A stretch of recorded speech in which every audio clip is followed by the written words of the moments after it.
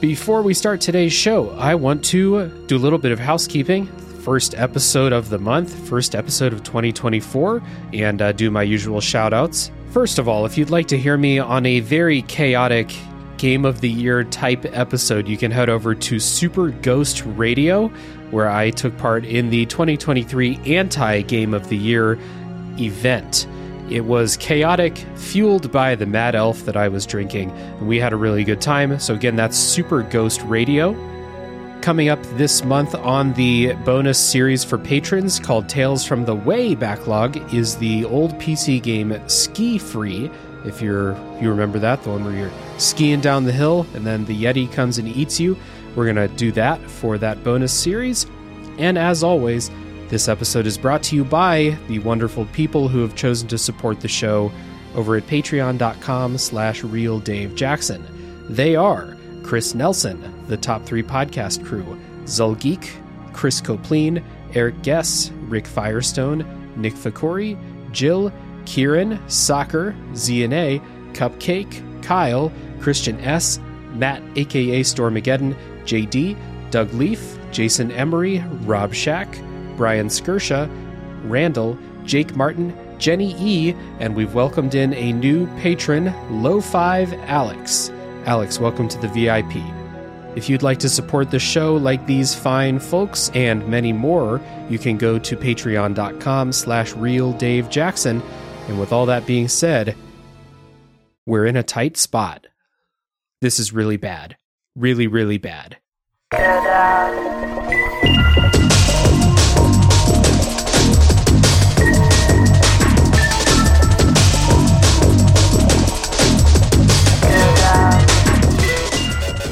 Hello, everybody. My name is Dave Jackson, and you're listening to Tales from the Backlog. This is a video games review podcast where each week I'm joined by a guest to bring a game out of the backlog, play it, and discuss. My guest today is a friend of the show, one of the hosts of Fine Time podcast and the gamer assassin persona. Andre, welcome to the show, man. Thank you. Glad to be here. I know this sounds cliche, but I am really glad to be here. This is going to be good. We've got a very special game to talk about today, and it's about time we collaborated on something after, chatting in Discord servers for a while now.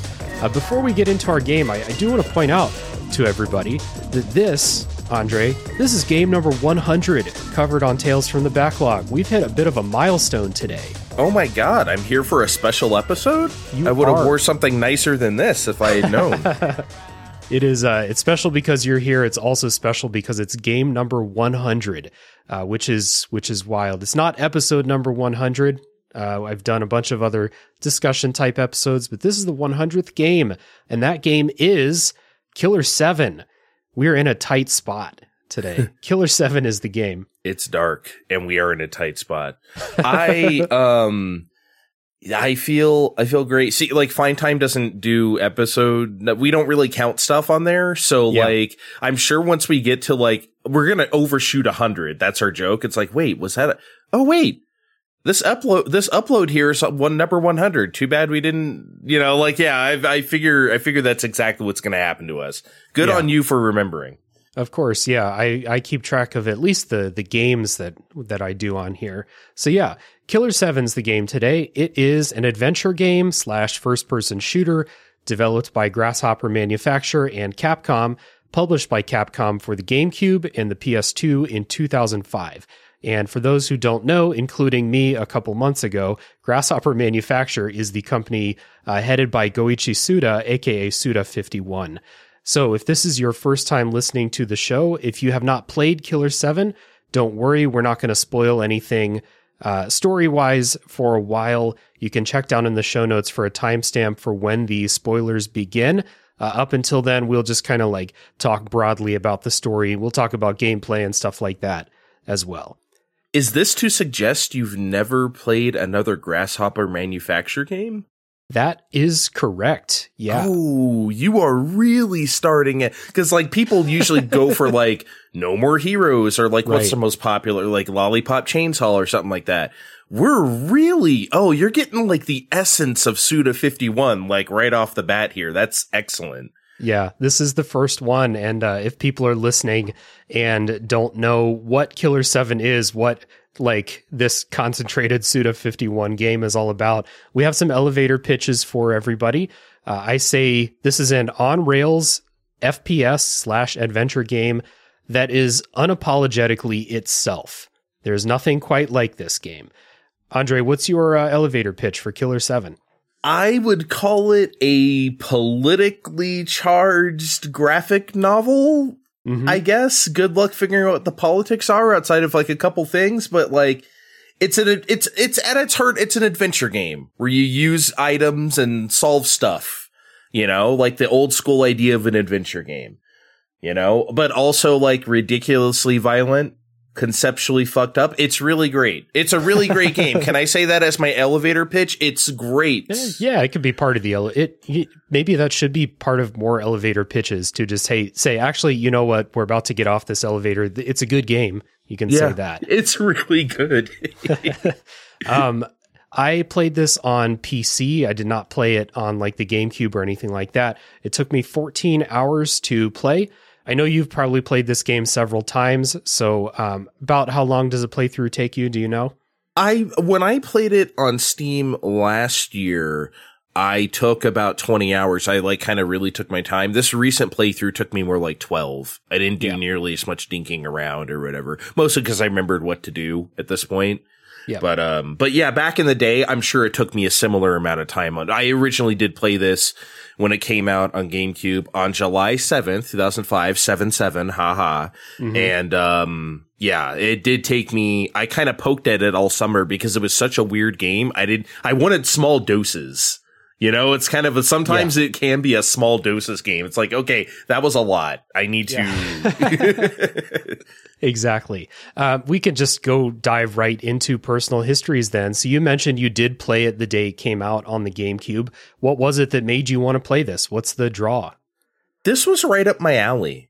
You know, like this was my aesthetic. I know that's like an overused term, but it really was, especially how old was I at the time? 23-ish years old, still in my early 20s. This was the shit to me, especially whenever it was unveiled as part of the Capcom 5. That was the game I had my eye on the most. I was like, oh, this one looks excellent. And it was. I didn't really have any expectations of gameplay or anything. I mean, I didn't know if it was going to be an action game, which it really isn't, a Resident Evil type of game, which it has elements of, but really isn't. It was all those things and more. So I was very satisfied with this end product. My expectations were met. And from here, I just kind of, Suda 51, I guess, like I said before, everyone's, I think, nucleus point for this is No More Heroes a few years later. But for me, it was Killer7 that really set me on that path. Nice.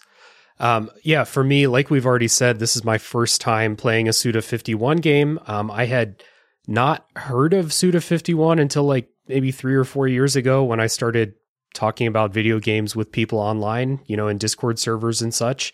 I'd never heard of him, never heard of this game, never heard of No More Heroes, nothing like that. Wow.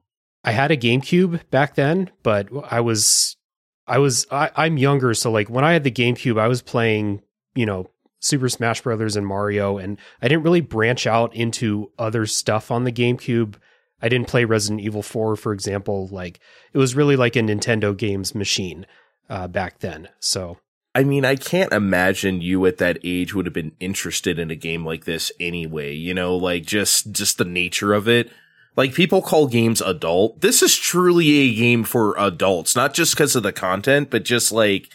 Literally, like, I can't imagine anyone, even as like a teenager, an edgy teenager, would be interested in Killer7. Yeah, I think so. I was 17, I guess, when this game came out, and so I don't really remember what I was playing, but it wasn't this, and it wasn't really on my radar for a long time until way in the early days of Tales from the Backlog. We used to open every episode with a, like, what are you playing lately segment. And a former guest on the show, Adelaide, brought up Killer7 back in, I think it was the Silent Hill 2 episode. That's what she was playing at the time. And she described it and I was like, that sounds really, really unique and cool. And while she was talking, I looked up screenshots and I was like, oh, that looks really fucking cool. So I put it on the Steam wish list. I think I bought it pretty soon after that. But what actually made me want to say, okay, let's push this, let's do it, let's play it, was on Fine Time, your podcast, you had a 2-part series on the Capcom 5 that I thought was like a really excellent series that y'all did, and it really pushed Killer7 up the queue. Well, shit, thank you. I'm glad you enjoyed those episodes. I really worked hard on them, and we had the idea kicking around for a long time, but we didn't want to do it till it was right, because we're going to play 4 whole ass games, and kind of talk about them in a single kind of unified format, which is not easy to do all the time. Right. So I'm glad you enjoyed the results, and it made you want to play Killer7, because easily that was our favorite of the 5, secretly nice. 4 because one didn't come out, but yes. Right. Exactly. Yeah. So that gave me the push to play it, and I to get into some opening thoughts here, I come out of this experience thinking, like, number one, I thought it was a really fun game to play. I enjoyed the gameplay quite a bit. There is really nothing like it. It struck me as like a very arcadey game, and I appreciated that in the way the gameplay is designed. I came out of it also thinking that there's nothing like this game. I have never played another game that looks or plays like this or deals with the weird ass story and characters in a way that this game does. This is a weirdo game in the best way, I think. I will get into it. I also I thought the story was kind of interesting, but I also had a lot of trouble following the story, but that didn't detract from the overall experience of it. Just very, very memorable game, and one that will stick in my memory because I'm not likely to play another game like it. Yeah, memorable. You nailed it. There really isn't anything like that. And it's very rare that you can just say this is wholly unique unto itself, because Killer7 is, whether you like it or not. And here's the thing. The reason why I suggested this to you, for us to do this, because I said to you, even if you don't like this game, you're going to find it really, really interesting at the very least, and you ended up liking the game, so which is good. So we don't have to argue about it. But it's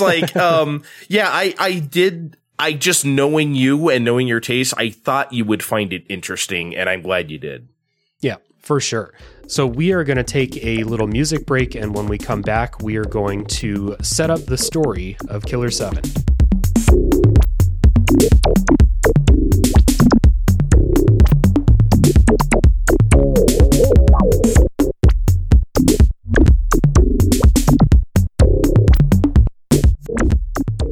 Killer7 takes place in an alternate version of Earth, real world, real countries, alternate history type thing. It takes place in the early 21st century. In 1998, in the game's story, there was a treaty that ended all international conflict. All nuclear weapons were destroyed by firing them into the upper atmosphere and blowing them up with other missiles. Fun strategy. Yeah. Just like that. That seems like it could go wrong, but hey, yeah, whatever. Exactly. What could go wrong? Yeah. This event becomes known as Fireworks with a capital F, and it symbolizes world peace to the general populace.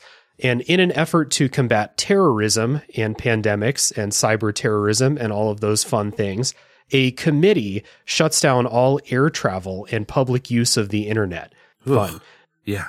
Air transportation is replaced by a system of intercontinental expressways.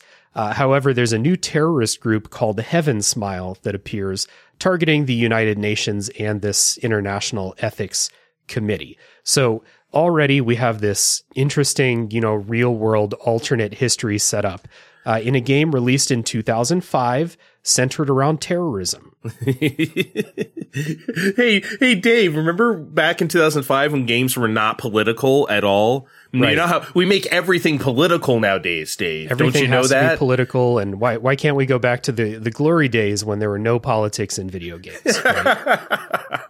It's just, oh man. I mean, look, it's always silly when people say that, but it becomes especially silly when you go back and play a game like this. I mean, like, everyone always goes to like a Metal Gear or something, which obviously is an easy target, but you don't have to look that far, you know? Yeah, exactly. Sometimes. Yeah. Anyway, I think this is like a super, like, interesting alternate reality, because like, and by the way, they lay all of this on you in like one cutscene, all of this information. They just tell you this in like one anime cutscene. And oh, by the way, I don't know when else I'm gonna have a time to mention this. We both played the Steam port. Yeah. The anime cutscenes are obviously still very GameCube quality. Like, this is the most GameCube-ass GameCube port you could ever have. Yes. This almost, I mean, I almost never advocate for this. This almost seems like a case for AI to like kind of clean this up. To upscale it. Yeah. It's at like fucking like 480p or whatever resolution the GameCube was running on. It looked real bad blown up on my, my monitor.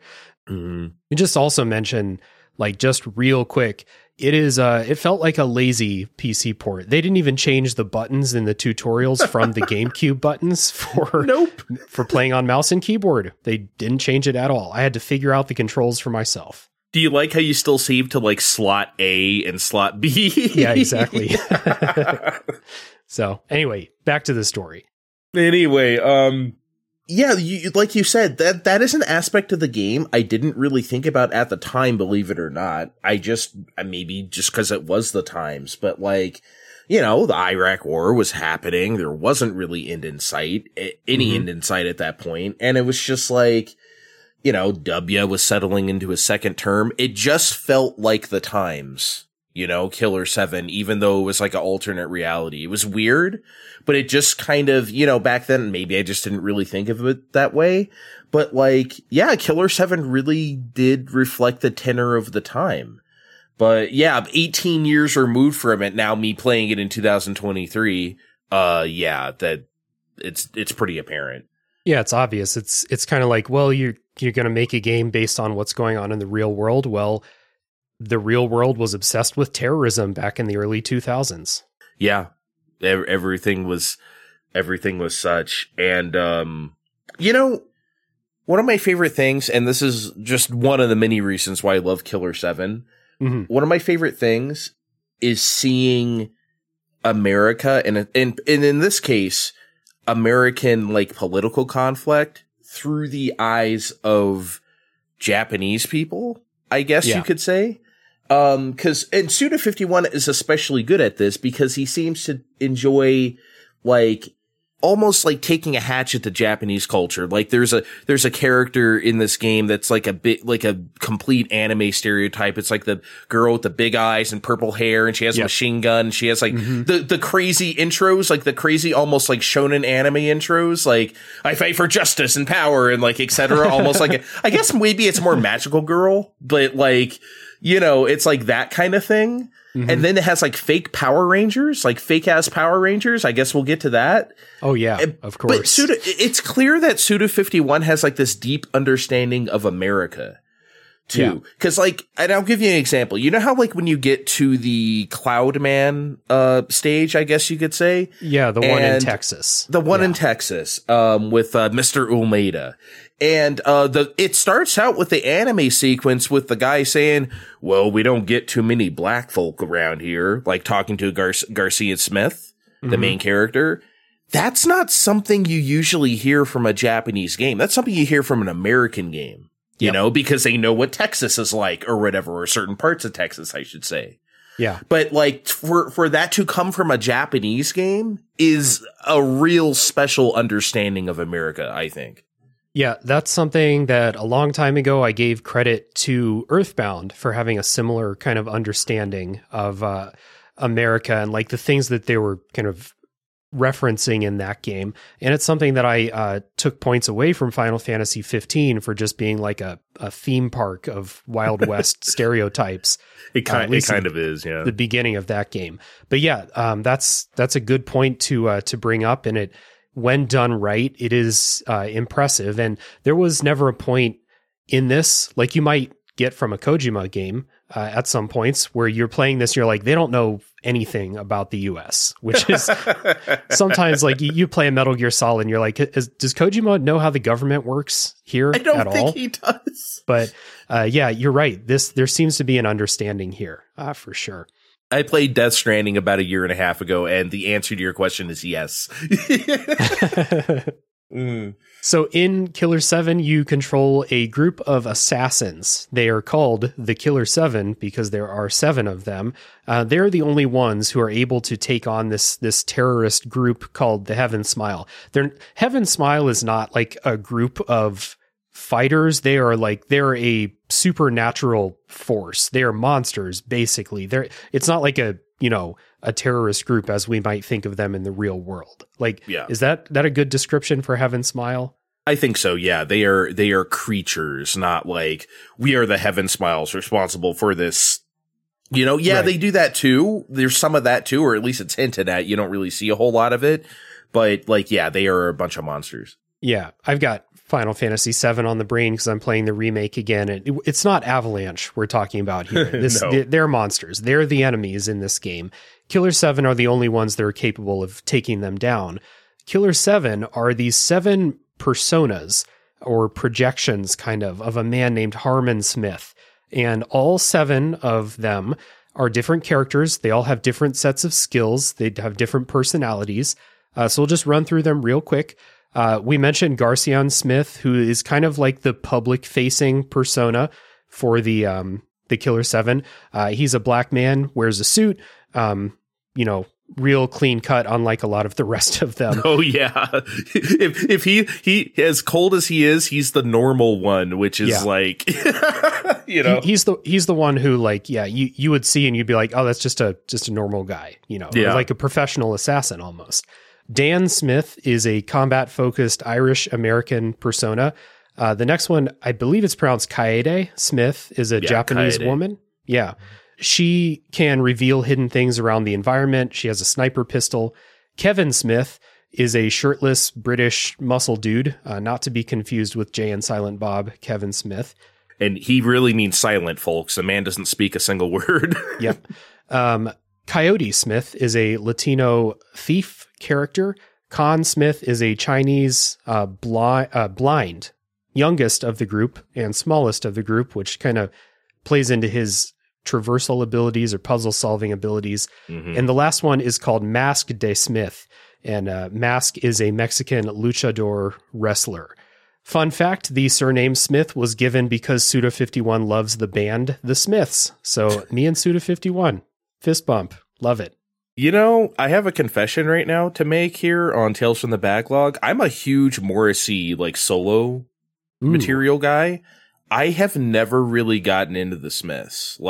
I've just never listened. Obviously, I know the hits, if you want to call them that. Right. But I've never really explored that discography. Also, I really like Johnny Marr. I like all his projects throughout the year. So, oh yeah, of course he's on this, right?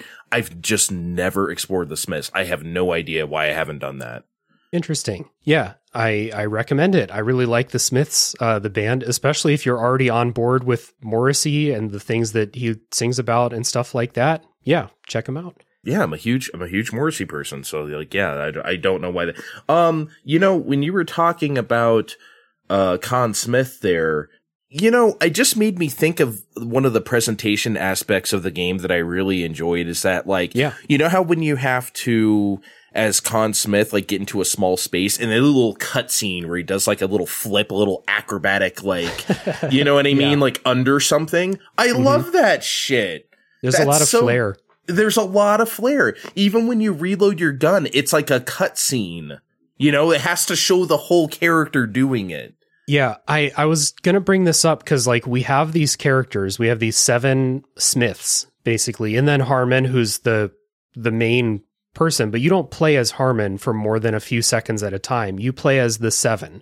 You can switch between them whenever you want. But so they're kind of the main characters. But they don't talk to people outside of each character might get a couple of cutscenes, and Garcian gets more as the story goes on. But maybe you get like one cutscene of Dan talking to somebody, or like one of Coyote talking to somebody. The rest of their personality is given through these animations that they have, the abilities that they have, and stuff like that. So I'm glad you brought up the like those animations for reloading. The other thing that gives them the personality, like a direct window into them as a person, is when you shoot one of the Heaven Smiles on their weak spot, which we'll talk about in the gameplay, but bring it up now. They all have one like bespoke line of dialogue, like a little quip they give when you hit the weak spot on an enemy. Yes. And that's like, for me, the defining audio of this game, and the thing that has never left me over the years was especially Coyote Smith's. When he hits a weak point, it's like I'll do my best. It's like oh, you're fucked. He really enunciates, "You're fucked." Yes, very, very. He got up to the micro. Fucked. It's very satisfying. Maybe that's why I pick him the most. I just love to hear that. I do like Con Smith's "fuck you." It's like very childish. Fuck you. Yep. You know, it is very, very teenager. Yeah. There's two that I found myself like while playing this, I would walk around the house saying to myself, and sometimes saying to the dog and stuff like that. It was Coyote's, and then Garcion's, where he just goes, "Son of a bitch," real smooth. He's very resigned to it. Son of a bitch. This is like the 1500th Heaven Smile he's killed, you know? Yeah. It gives all this stuff, gives all the seven so much personality. Even Kevin Smith, who doesn't say a single word, he looks so distinct. He almost looks dead. He almost looks like a zombie. Yeah. You know, compared to the rest of the cast. He's wearing sunglasses. He doesn't say a word in the whole game. And it's like, but he has my favorite power, the invisibility. Right. Because there is some bullshit enemies that I just kind of like doop-de-doop, like sneak past. Yeah. I put that invincibility up to like 5 and just like, you know, got past everybody. Yeah. You know, now that I think about it, like everything else that they could have done to distinguish the Seven Smiths from each other, from character designs, backgrounds, their animations when they run, their animations when they're just standing still, the way they hold their guns, everything's different between them. It's just you don't hear them talk very often. Yeah. And it's just, but they're all memorable in that way. They give you just enough. Yeah. By the way, I never really got that Dan Smith was supposed to be an Irish-American kind of persona. He didn't really give that feeling to me. He was just kind of a dude. He just looked like a dude who stepped out of a manga to me. So, like, I don't know. He had that main character look to him. He does, yeah. And his kill line, he just goes, "This is too easy." That's all it is. So. Yeah. You know, it's not fuck you, you know, so you're not gonna remember it exactly. It's not "you're fucked." It's so good. Can I say that I loved using Coyote Smith's power? It is literally a fountain of blood. She slits her wrist and just like blood just fountains from just everywhere to reveal a wall, which, I mean, it's a weird way to reveal a wall. I bet anyone who's never even laid eyes on this game is thinking, like, what the hell are you talking about? You have to create a fountain of blood to, like, move past invisible wall? Yes, you do. That is Killer7. Yeah, I wasn't clear on, like, where the blood comes from, but yeah, it's real weird. I was tempted, like, wondering if that comes from like her backstory or something. I don't think it does. It's just a weird power. Yeah. I don't think it does either. No, never mind. I can't say that yet. We have to go behind the spoiler curtain for that. Never mind. Yeah. I will hold that thought for later. Speaking of weird, the Seven also run into a couple of recurring NPCs throughout the game. 3 main ones. You have Yoonhyun, who is kind of like a hint system in the game. You can pay some of your blood currency to get a hint for whatever puzzle's going on. You have Travis, who is this tank top wearing dude who's just kind of lounging around a lot of places you go. Travis gives you backstory on like what's going on in the world. And then you have if there was a mascot for this game, it's probably Iwazaru. Iwazaru is wearing this red kind of GIMP costume. His eyes are sewn shut. It's a real design. It's something that like, oh, someone's been thinking about this design for a long time. And Iwazaru is there to kind of like set your missions in motion and just kind of, you go and talk to him and he half talks about like what's going on, but the other half is just telling you how fucked everything is and how you're in a tight spot. This is bad. This is really, really bad. Oh yeah, Master, we're in trouble. Do you like how he just pieces out during Cloudman? Because he's like, oh man, afros are weird. I better go. So he just it's not there. He's just like not there. And it's just like, okay, that was strange. I guess Iwazaru, you need to explore your feelings on this. This is not good. Anyway, like I do like that. I'm sorry, I can never pronounce the Yunhyun. Yeah, I'm really bad at saying that one. I like that if you do take the hint from him, he just has permanent double fingers like right at you. It's like, oh, you poor bastard. You had to use my hint, you piece of shit. Here you go. The game makes you feel really shitty for wanting the hint.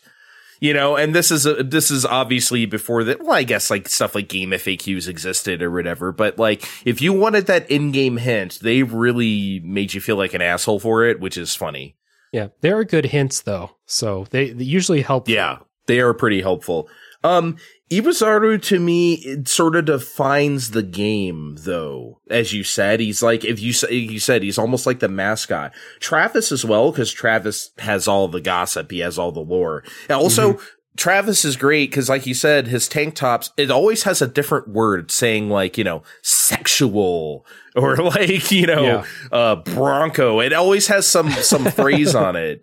You know, it's just like, what the hell is going on? Yeah, they're always funny. Yeah. Sometimes just as killer. Did you know someone took all the files from the actual game, all his shirts, and like turned them into shirts on like Redbubble or whatever? Oh. Like the actual, like, you know, like, yeah. So if you want that shirt that says sexual or whatever, and Grasshopper Manufacturer tweeted and said, hey, we're totally cool with this. Go buy these shirts. Hell yeah. Like, awesome. So good that on was them.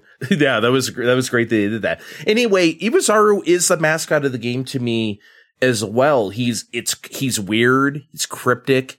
It's often funny and super interesting. I always wanted to hear what he had to say, even though it made no sense at all sometimes. It's fantastic. He is the soul of the game to me, Iwazaru. Yeah, and Iwazaru is a good point to kind of jump into. Like I said in the beginning, I had a lot of trouble following the story. This is one thing that makes it tough is Iwazaru and Travis and Yunhyun and other NPCs that you meet. There are some other recurring ones, but I don't know their names, and they're not like, well, I don't want to say they're not important, but they're not as important, not as central to the delivery of the story. All of them. Those are the three, really. Yeah. They don't have real voice acting like the Smiths do. They talk in this warbled gibberish, basically. Sometimes you'll pick out a word or something like that if you're reading along with what they're saying, which you should be because you will not understand them. So this is one of the things, and along with the storytelling, which we'll talk about in a second, I had a lot of trouble focusing during these. I have some trouble with attention, and so I have trouble with attention during games where they're speaking English. So when we have this where it's not a real language, it's just warbled nonsense that they're speaking, I had trouble paying attention. Sometimes Iwazaru sticks around and you can talk to him again. Sometimes he just pieces out. So if he said something important, that was lost forever for me. Yeah. And a lot of the story got lost because of that.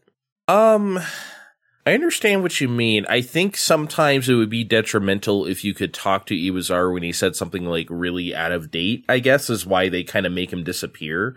It's an imperfect system, but I think they did that for a reason, not just like, well, you missed it, you know? But, as for the gibberish speak, it's obviously an artistic choice because they're dead.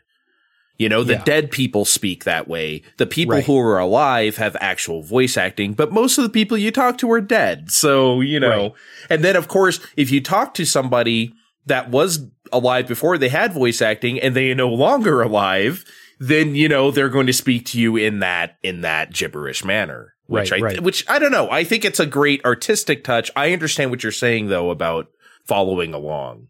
Yeah. Yeah, it's tough, and maybe it makes me a bad podcaster for not giving 100% of my attention, but I am only human. I suppose I could have gone and watched it all on YouTube, but I didn't really want to do that. It's part of this podcast is the goal of this podcast is not to fully explain and fully explore the story of Killer7. We're talking about our experiences playing it. So that's part of my experience. The other part of it is that the story, while it has a relatively simple, understandable setting and setup, like we brought up before, it then goes into complete fantasy land told in very weird, nonlinear, and confusing ways. We have a political storyline about the relationship between countries. We have a storyline about elections.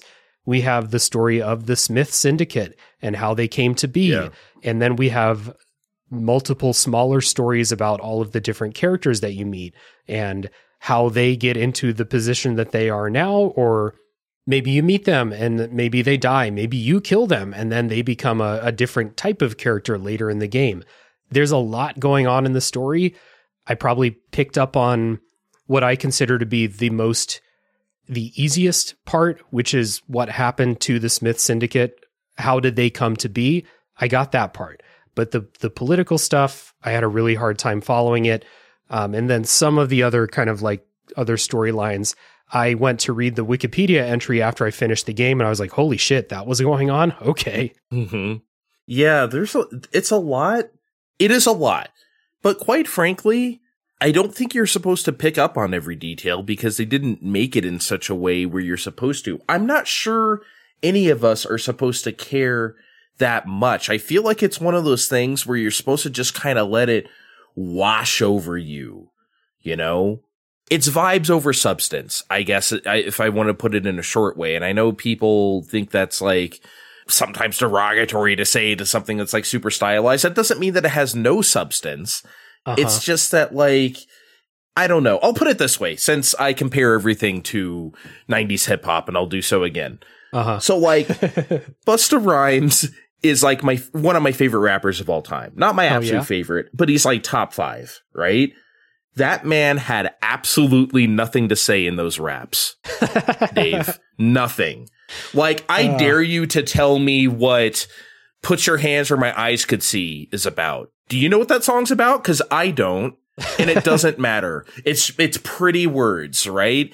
That's how I kind of feel about Killer7. It's just a cool vibe that you enjoy in video game form. If I want real storytelling, I'll turn to something else, you know? Like Killer7, yeah, you'll get something, but don't come here thinking you're gonna get some like nice, concise, tight story. It's too weird for all of that, and it doesn't make any attempt to tie it together, you know? It's the Killer7 is the Busta Rhymes of video games. That's my statement for today. I like that.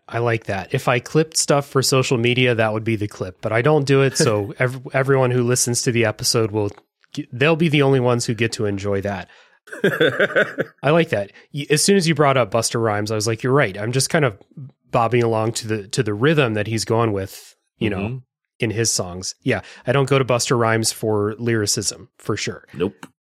I do think that this game does have things to say, especially with that political storyline. I just don't feel like they would make this setting and go through the trouble of having this kind of like political and international relations based storyline if there was no thing that Suda51 wanted to say there. But I had a really hard time connecting with it.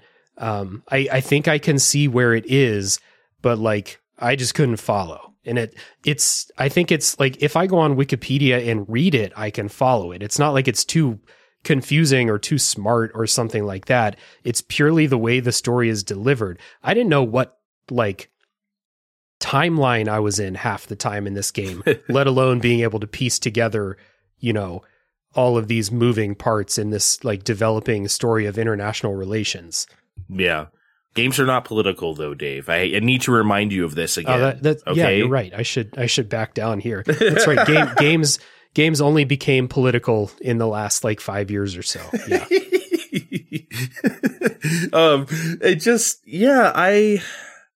I hear you. I totally hear you. I guess for me, maybe this will explain it better.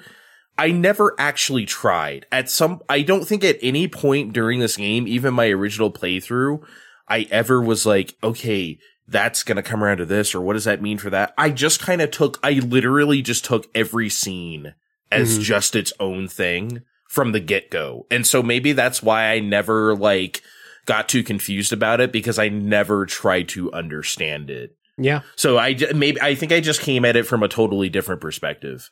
Well, you could experience it this way, and if you do, you will be left with just a collection of very memorable scenes, very creative characters, memorable people, and memorable scenes that happen. Because there is a lot of stuff, later in the spoiler section, we're going to just kind of rapid fire through some memorable stuff that happens, and we've got some real weirds. You mentioned the knockoff Power Rangers earlier. There's a whole chapter about them. Yep.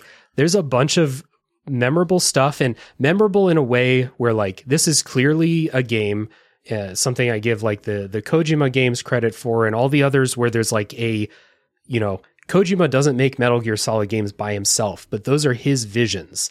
And this game is Suda51's vision, and you will never mistake it for anything other than that. Yeah.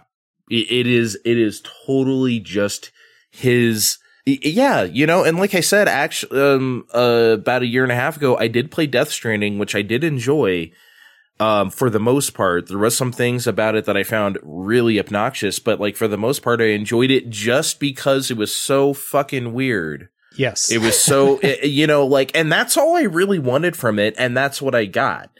And Killer7 is the same way. You were talking about scenes, scenes that happen, cool scenes and other stuff. It's whoa, that was weird.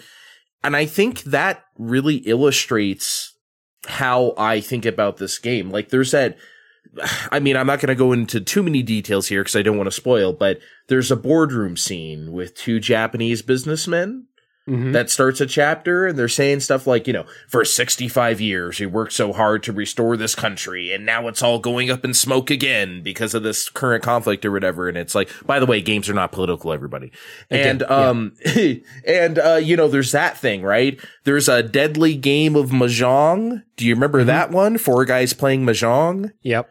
Okay, there's the fitness club scene where Dan Smith kind of has this moment against Curtis Blackburn, a villain in the game, and he's saying stuff to him in vagaries, and I'm glad this was vague because they're talking about orphans and shit, and he's well, he only takes the girls and stuff like that, and I'm whoa, I'm glad to not know any more about this. That's fine. By the way, do you like the reoccurring bit of the guy calling Garcia on the phone? Dear Mr. Smith, have you decided on your vote? If you haven't, let the Republican Party make use of your precious vote. Thank you, and have a nice day. I loved it. I didn't feel right if I didn't hear that to begin a chapter in Garcia's trailer. Yep. Yeah. All of those, and there's more stuff that we're going to save for the spoiler section. We've been talking about the story for a while now, but there is a lot of individual stuff that I do think if someone puts in the work, I've seen what's the word? Thumbnails of YouTube videos of people who did put in the work. I didn't watch any of the videos, just, didn't grab me that way. But I do think that if you're going to put in the work, I think that you could come out of this with a very clear story like that. But for me, and it sounds like for you too, this will exist as a collection of very memorable scenes that stick out, and they're cool, they're weird, and everything in between. Yeah, and that's all. That's what I came for, and that's what I got. So I fortunately came with the right mentality to this game from the beginning. Yep.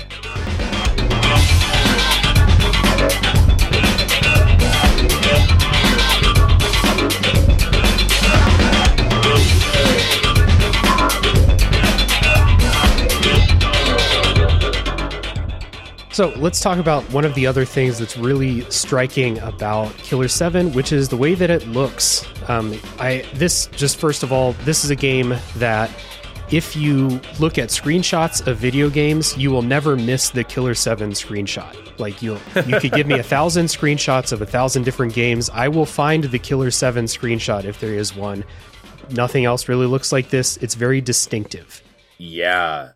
It's one of the more distinctive. I mean, I hate being so hyperbolic, but it's true. It's honestly one of the most distinctive games I've ever seen. Like as an art style, as like a visual identity, as direction. I mean, like literal camera angles and shit. Mm-hmm. It's just insane in a great way because the game is insane. Yeah. I would describe these visuals as, if we think back to 2005, it was a time where you were trying to go for styles that you couldn't quite depict before in video games. Like the previous generation didn't have the fidelity to do something like Killer7, right? So like, we had like cell shaded stuff, right? That's where your mind goes first, like the striking visual like the profiles, I guess, of the characters, right? You could take that back to like stuff like Jet Set Radio if you want, but then you add the dark graphic novel stuff on top of it, and then you think stuff like, Sin City or 300. 300 wasn't out yet, but you know what I'm saying, right? And that very polygonal, almost said political, that very political look that Killer7 has. Political. How many times do we have to say this? I'm sorry, Dave. I'm sorry. That very polygonal look, that like Gorod shaded, like no textures look to it. Almost looking like an old Virtua Fighter, but spooky, right? Like that, like very like that like it's very dark sometimes. The lighting is very moody. And the color choices too are like outrageous sometimes, like just very, not just bold, but also monochrome or just pastel, whatever they're feeling like at the time, and that feels more American comics to me, right? Than something like a manga, obviously, because a manga's black and white, but you know what I'm trying to say. It just makes the whole thing look super surreal, which is the point of the game. So like mission accomplished. When art meets technology in a way like this, like I'm trying to think of my favorites, whether it's like Destiny or MDK or whatever, whenever like the art style meets the technology fully is something that I always appreciate. And Killer7 is like, for me, just on that level, like top 3 for me, maybe. Yeah, and games that have like that very stylized look to them, and especially on these older consoles, the ones that are not going for photorealistic graphics or the closest that they could get at the time, stuff like Killer7, that is the stuff that like I played this. I already said I think it's a pretty lazy PC port. They did not do everything they could to make it look good on a 4K screen, but the game, outside of the cutscenes, like the anime cutscenes, the gameplay sections still look really, really good. No complaints there whatsoever.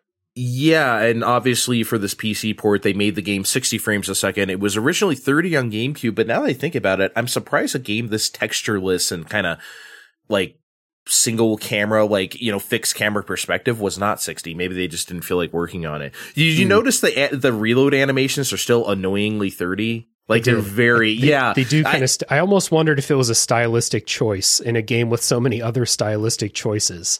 It's weird. I think they just couldn't fix it in time or something because, well, it's only noticeable because you see them so often. Usually a reload animation in a game isn't a big deal. It's a big deal in Killer7, as we said. So, but yeah.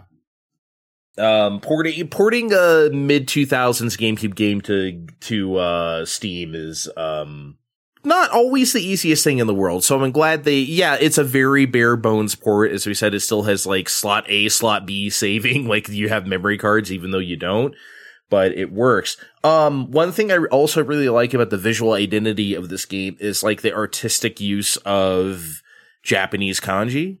Yeah. Which is used in a variety of ways, especially like when you start a chapter, you do this thing where you put a laser sight over your target and then you press the A button and it just goes and they explode into like these bloody kanji. Yeah. It's so wild. It's amazing. And when this game came out, I knew 0 kanji. Now playing in 2023, I know over 1,000 kanji. So now, looking back at this game, I get it. Now you don't have to read the stuff, obviously. I played the game back in the day. I just took it as like artistic flair. That's all it needs to be. But if you can read it, it's a little bit more of a treat. It's fun. Nice little bonus. Yeah, for sure.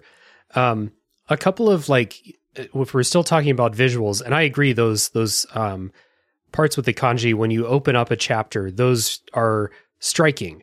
There's a couple, like when you first boot up the game, the main menu is striking. The use of colors, the cackling laughter in the background. And then you start a chapter and you get this screen where you put a laser sight on a shadow, basically. You shoot and like you said, it explodes into these bloody circles and they form a kanji, but it's very artistically done.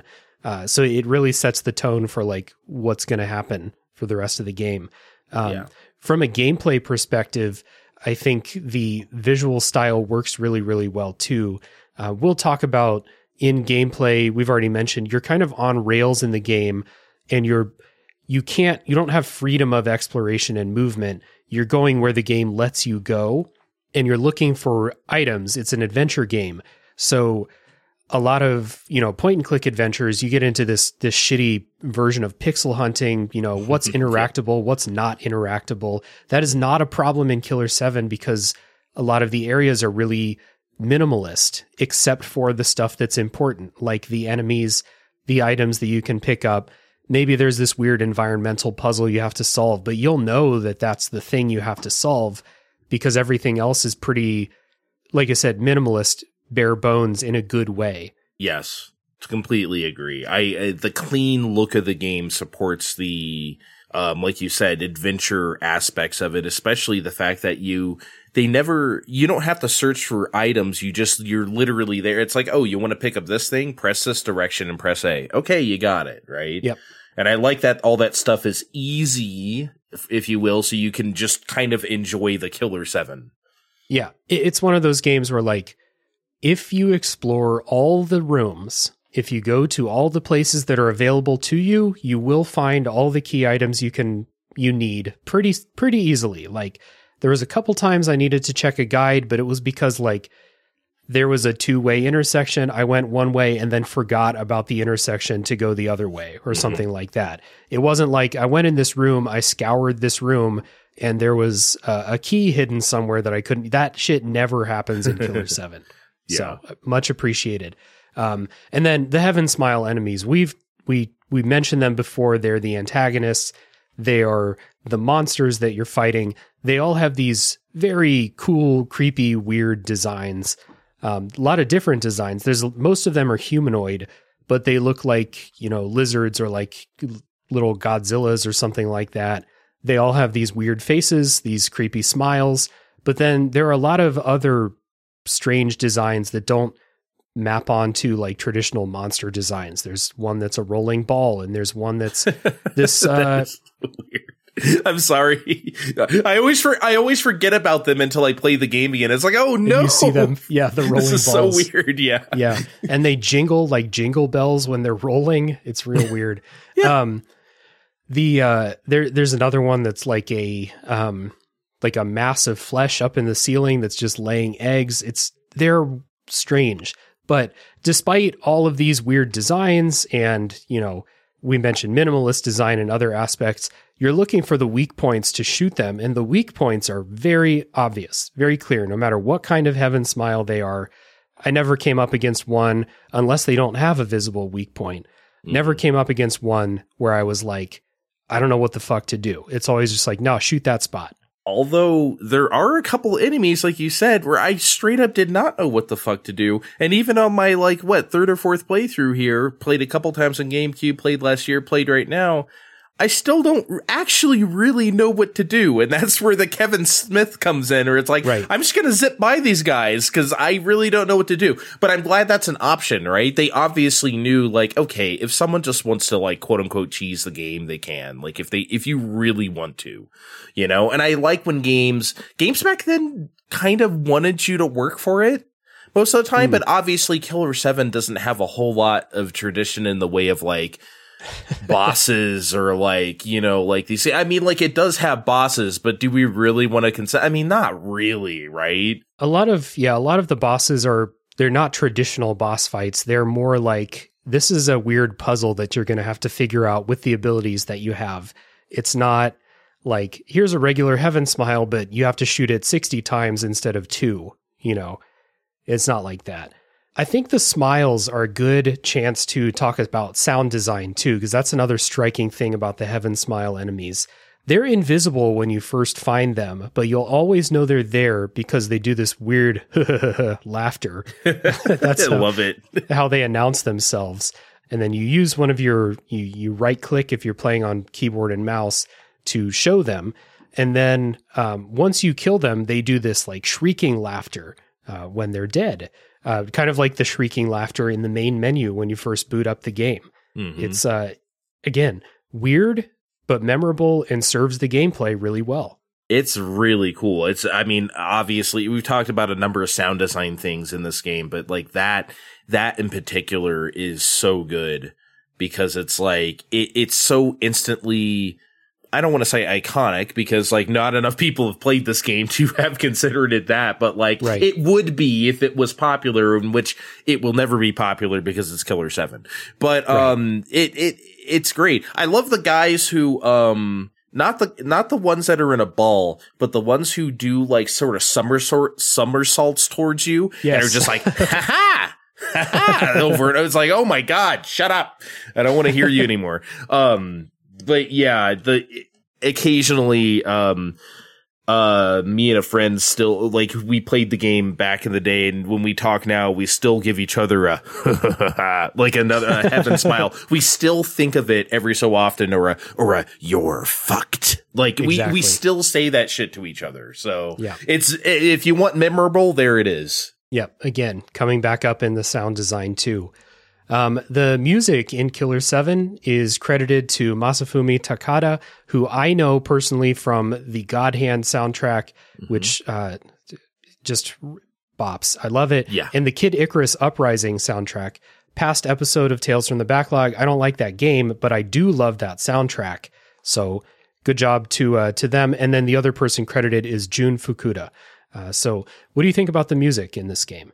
I think the music in Killer7 is really good. It's obviously very 2005. It still has that like leftover like jungle or like drum and bass sound to it, to a lot of it. When you're just kind of walking around, especially I'm thinking of the amusement park level where you're just kind of cruising through those hallways, those weird hallways, and you have that music going. It's great. It's that unmistakable like 2000s electronica, which to me is good. I like that shit, but that's fine. But you also have you have like moody piano moments. You have some like creepy atmospheric stuff sometimes, and then you have silence when it's necessary. It's almost like Resident Evils of old, like the 90s ones where you just had this grab bag of whatever was needed at that point.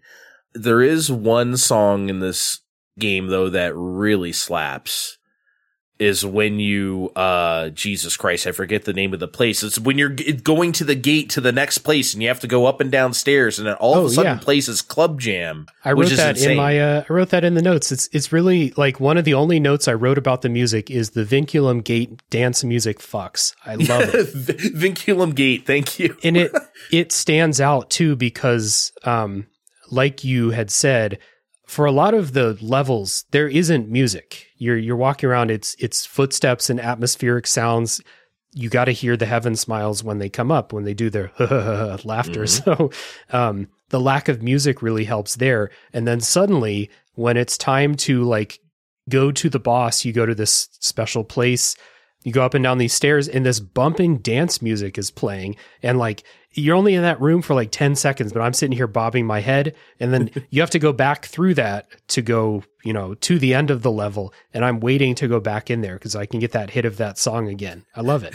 I like how when you're giving the guy the things, like you can hear it from the outside. It's like a version where it's like you're outside the club. Exactly. And you hear the booming bass or whatever. It's like you can kind of hear it. I love when games do that.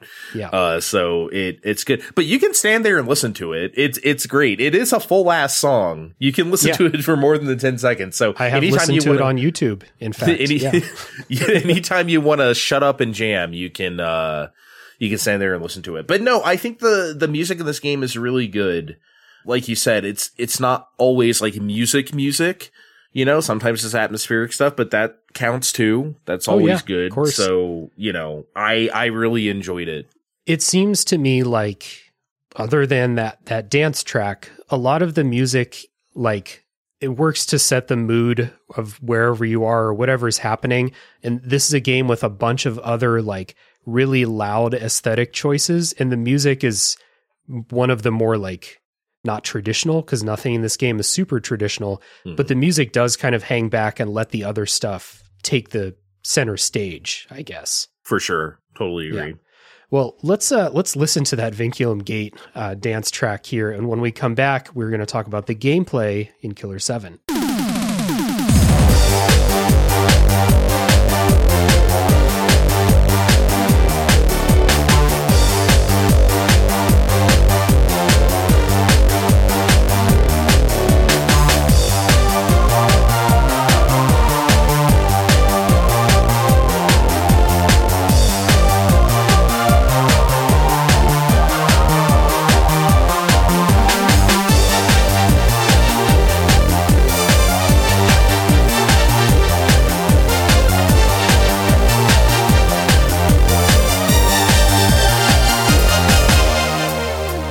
So we have kind of touched on the gameplay a little bit.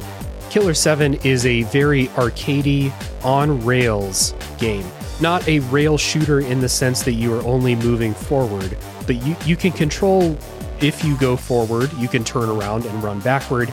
You have free reign over the tracks that they've laid out in these levels. So say like you're exploring a school, you can run down the hallway. Sometimes it'll give you the option to go into classrooms, but if you go past a classroom and they don't want you to go in there, it won't even give you the option to interact. You'll just keep running. So you don't have free reign. You are on rails. I think this is another one of those design decisions where they have a certain thing they want you to do.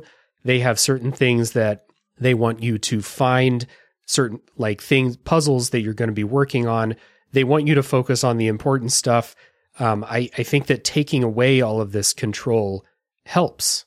Yeah, because like imagine this game where you could roam around wherever you want. You would get so lost because a lot of the areas, I mean, like they're showing you exactly what they want you to show you for a reason. This, I will try to avoid getting into one of my rants about how we need to take back the control of the camera from video games, but that's another thing.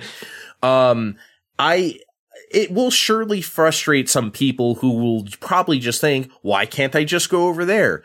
The answer is most likely there's nothing to see there. Yeah. The answer can be also they don't want you to see that yet or whatever, which is fine. But I think that will be the thing. And I think that's why this game, I mean, I think everyone who has played the game likes it because you got to be a certain type of person to even like seek this out. But that's why I don't think this game could ever have been a mainstream hit because of that adherence to its adventure game roots. Can you imagine? I swear it feels like under the wrong publisher, they would have just been like, well, why isn't this a first person shooter? Or why isn't that, you know, like I feel like this game could have been easily ruined by a number of people, Electronic Arts. So like, I just don't, I like that it was allowed to be what it is, I guess. I like that you just kind of move from place to place on rails, and it's just that.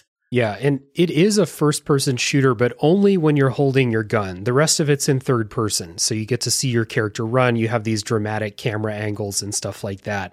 So I agree with you. I think that, like, one of the reasons that they did it this way is because they only want you to focus on the important stuff. Ask yourself if you're playing this and wondering why it is this way. Would you have preferred to be able to interact with every door and they just say, "Oh, the door's busted"? Is that better? I don't think it is. They just remove all that shit. Like I'm thinking of Silent Hill or something like that, where there's tons of doors, but you can only interact with like 30% of them. So this game just says, "No, you're not interacting with the ones that aren't important. Just move on." Yeah. So basically what you're doing is you do have free reign of where you go. So you're making your way through these levels, doing backtracking from time to time, doing these adventure game puzzles. And a lot of what you're doing in the meantime, like from point A to point B, is since you're on these tightly controlled tracks, they have these tightly designed combat encounters set up where sometimes there are a certain number of Heaven Smiles there. Sometimes Heaven Smiles will continuously respawn if you take too long in one area. But you'll always know that they're there because you'll hear that sound cue. What you have to do is you have to stop. You can't run and shoot. You have to stop, pull up your weapon. Hey, Resident Evil 4, Capcom 5, stop and shoot. You have to stop, pull out your gun, right click to like scan the environment and reveal the smile that's out there waiting, and then kill it.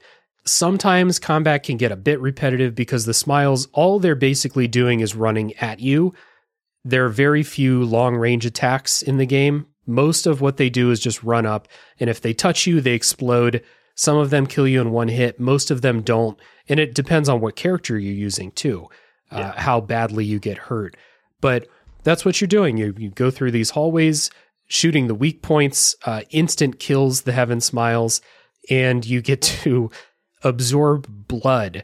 It's kind of like your ring the bell, everybody, but it's kind of like it's your currency, but it can also be used to heal you. So I guess I'm not going to do the Dark Souls reference, but that's how you get money in the game. You're using blood. So you get those from killing the smiles, and you get more blood from hitting the weak spots for those instant kills. Yeah, it's a very interesting type of how do I say it? Recursive is not the right term I want. I like it basically because you can spend that currency, if you will, the way you want, because you can use that stuff to upgrade your guys. You can upgrade the ones that you want. And they do have stoppers in place to cause when you go back to the TV, by the way, if you're in the save room, you can select your next smith on a really old TV, which I mean, just talk about aesthetic. But you can also go there to have the blood guy turn in your blood, but at some point during a chapter, he might just put up hey, that's enough blood. He puts up the close sign for the day. And it's like, nope, you can't do any more of that.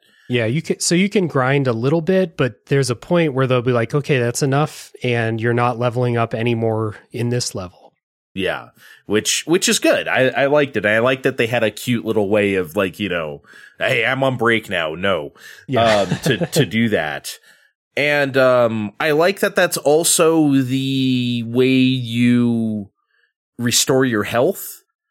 I always these days I always get dumb and just call it the woke eye, the fucking Illuminati eye, it shows your health, which is weird. I like the sound effect it makes. So when you get full, it has this very energized, electronic, like this buzzer sound. I can't even begin to imitate it, but that's another piece of aspect of sound design I enjoy. But the fact that that's also used for your special moves, the thing that refills your life, is also the currency you use to do have Kevin turn invisible or have Dan do the Hellion shot or whatever. Yeah. I like that. I like that about the game, I guess, that it's the same pool. Yeah. It's if anyone's listening and thinking oh, well, I'm using the same resource for 3 different things, do you ever feel like you're not getting enough? The answer is no. I never felt that way. You don't get enough to fully level up all of the smiths or even level up all the skills on 1 or 2 of them. But you'll quickly find your favorites. And the general advice that I came up with is find 1 or 2 that you really like of the smith characters, level them up level up their damage, level up their health, stuff like that. And then keep everybody else like a little bit lower, but you don't have to worry about a situation where like you need all of your smiths at max level or something like that. It's not that kind of game. Yeah, it's not that kind of game. Also, there isn't a whole lot of situations where they make you play as a particular one. Right. That happens on very rare occasions, but it's not very and even if it does, you're not going to be like underpowered or you're going to be fucked if you're going to be fucked. If your guy is underpowered, like say you haven't powered up K-Day or something like that, you're not going to be like, oh no, they're making me play this one little section of her, I'm screwed. That's not going to be the case. Yeah.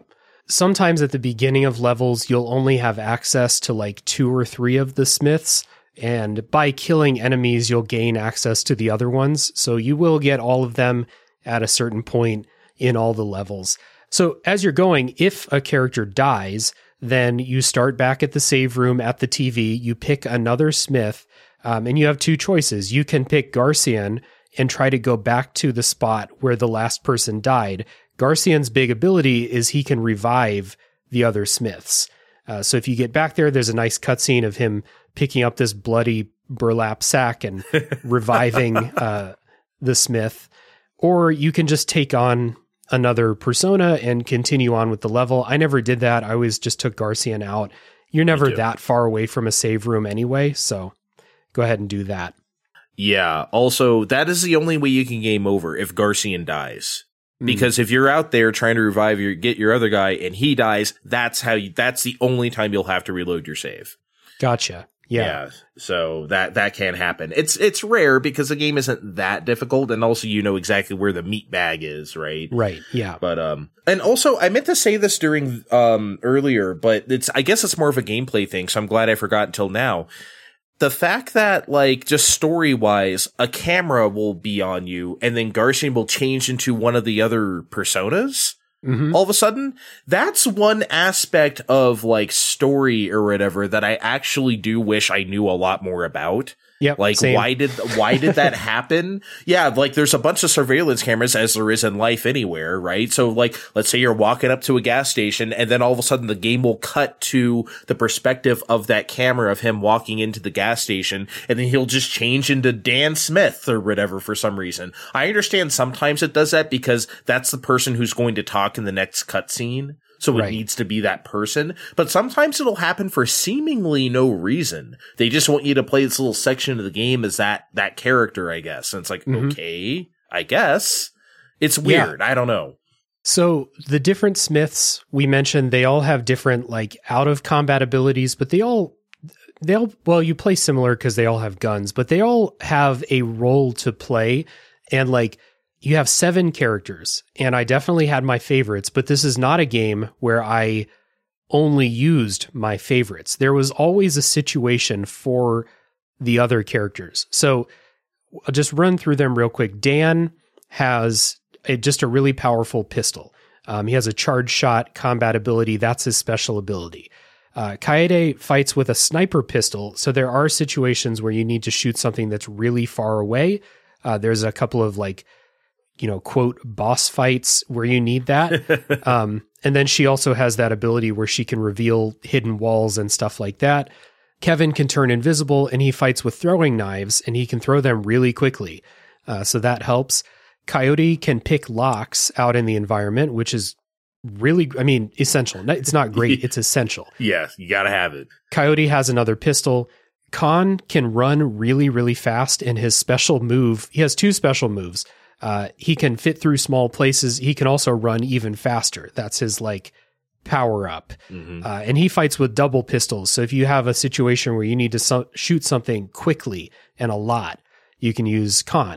And then Mask has these 2 hand cannon, like grenade launcher type guns, and you can destroy some walls and stuff in the environment. And I love this. You can do wrestling moves on stuff in the environment. So like, let's say there's a stack of 2x4s blocking a door. The way you get rid of it is Mask will pile drive those into the ground. because he's a wrestler. That's so ridiculous. It's the kind of thing, honestly, that I did not think about at all back in the day. I didn't bat a single eyelash. I was like, sure. He can pile drive the 2x4s. Okay. Yeah. But now I think about how ridiculous it is nowadays. But like when I was like 23 or whatever, it's like, so what? Okay. Yeah, all of them. I like that all of them are useful. There is a time and place for all of them, and you can also pick favorites. Yeah. There isn't it's very rarely a case where you have to be this particular one. It almost never happens. You can usually use whoever you want, and I like that. I don't know about you. I almost always roll Coyote if I can, not just because of you're fucked, but like I don't know. I think the power of this pistol is right for me. It's a little inaccurate compared to some other ones, but I liked it. Mask is really great once you power him up. Like he starts out not so great, but as the game goes on, you can find some power ups for him that really, then he can just wreck anything. It's kind of ridiculous. I like the star turn of it. Yeah, I didn't use Mask a whole lot because his guns only shoot once before you have to reload, and it's a pretty long reload. Mm-hmm. I rolled with Dan. Dan felt like get used to playing Killer7, just play as Dan. He has a bunch of health. His gun is really powerful. He's easy. Kaede I rolled with because of the sniper pistol, and then once I played as Coyote and heard that "you're fucked" voice line, I was like, I'm throwing Coyote in the rotation. The only one I really didn't use that often was Kevin, except for situations where I needed to be invisible. Yeah, I used Kevin a lot. I used him a lot more than I typically do in this current playthrough, just because, I know where stuff is and I know where now I can cheese some stuff by being invisible. Where's the perfect time to do it. So I used him more than usual. But before it was just kind of a once in a while thing. Like, okay, this is kind of giving me trouble. If I need to use invisibility, I can. Then yeah. I do want to say one thing, and I don't know how much you know about this topic, but before we get in, we're going to talk puzzles in a second. And I want to talk about it this way, or kind of introduce it this way, if you don't mind. Sure. So, yeah. Our friends Bill and Thrack, they do a podcast called the 3DO Experience, which is it's currently on hiatus, but I wanted to shout it out anyway because there's a number of great episodes anyone out there can go listen to, so go listen to them. They recently did an episode on D, the Kenji Eno project. Kenji Eno, if anyone doesn't know what that is, he had a company back in the day. He made a very weird number. He made a very great number of weird, rather, games in the 90s. Mm-hmm. One of them being D, as I said, and there's a sequel, D2, there's Enemy Zero. These games are so bizarre and so out there. Hey, kind of like Killer7, right? Mm-hmm. While during this recent playthrough, and partly because I heard their episode on D, I was just thinking to myself, was Suda51, he had to have been influenced by Eno's work. It just seems impossible that he wasn't. Maybe he wasn't, but to me, Kenji Eno is the original, Japanese, yes, Kojima existed, but you know what I mean? In this kind of, weird space, making these weird games with the technology available to him at the time, the best he could. I kind of feel, and of course I like Kenji Eno's games as much as I like Suda51's because I'm that kind of weirdo. But I don't know how much you know about his work, but it had to have influenced Suda51. I couldn't help but thinking about it while playing this. Gotcha. Yeah, I never heard of that before. And it turns out that D is just a terrible game name for SEO. So when I'm trying to find screenshots, it's rough. Is it the game with the person with a TV for a head? No, it is not. Yeah, failure. So yeah, I guess I'm gonna have to hit up Bill and Thrack for D. I mentioned Johnny Marr earlier, and one of his side projects is with Bernard Sumner from New Order, and it's called Electronic. The band is called Electronic. that is the worst SEO on the face of the planet. Electronic band, shit. Electronic music, shit. Electronic concert, damn it. Yeah, electronic 90s. No, that's not going to work, right? Yeah. Like, it's just yeah. I keep getting all this Moby. God damn it. Yep. BT again. No, I want electronic. So we've explained the gameplay. We've talked about some of the strategy behind it, but I said at the top of the show, I found the gameplay to be really fun, a little bit repetitive, but repetitive fun things, and never like only rare times where it was like, I go into a hallway and there's like 4 Heaven Smile right fucking there. And it was like, I don't know what I could have done there to avoid this. Other than that, rare occurrences. I had a really, really good time playing this. The fact that I was not able to connect with the story, like weird shit that I don't quite understand will only go so far. I wanted to keep playing this a lot of times because I thought this gameplay was really fun. And I want to know how you feel about it. Yeah. I mean, that's exactly how I feel about it. It just made me want to see what's next. I wanted to see the next weird thing. That's all I really need in a game like this, especially something adventure. And it's like usually in adventure, it's about the story. You want to see what's happening in the story next. You kind of do in this, but you're not going to like understand it, right? Mm-hmm. You just want to see the next weird thing. Like I said, I wanted to, okay, what's going to happen when I go into this room? Oh, we're going to have a weird game of Mahjong in one of the weirdest cutscenes I've ever seen. Okay. Like you just want to see it. So yeah. The other aspect of this is the adventure game puzzles, which we've talked about before, and we've actually talked about their design a little bit and how they're friendlier than a lot of adventure games are as far as puzzles go. The logic behind using items in specific situations is usually pretty easy to figure out. There's not a whole lot of, like tie a rope around the chicken and then put it in the cannon, and then that's going to help you defeat the poison ivy or some bullshit like that. There's very few items that you actually get.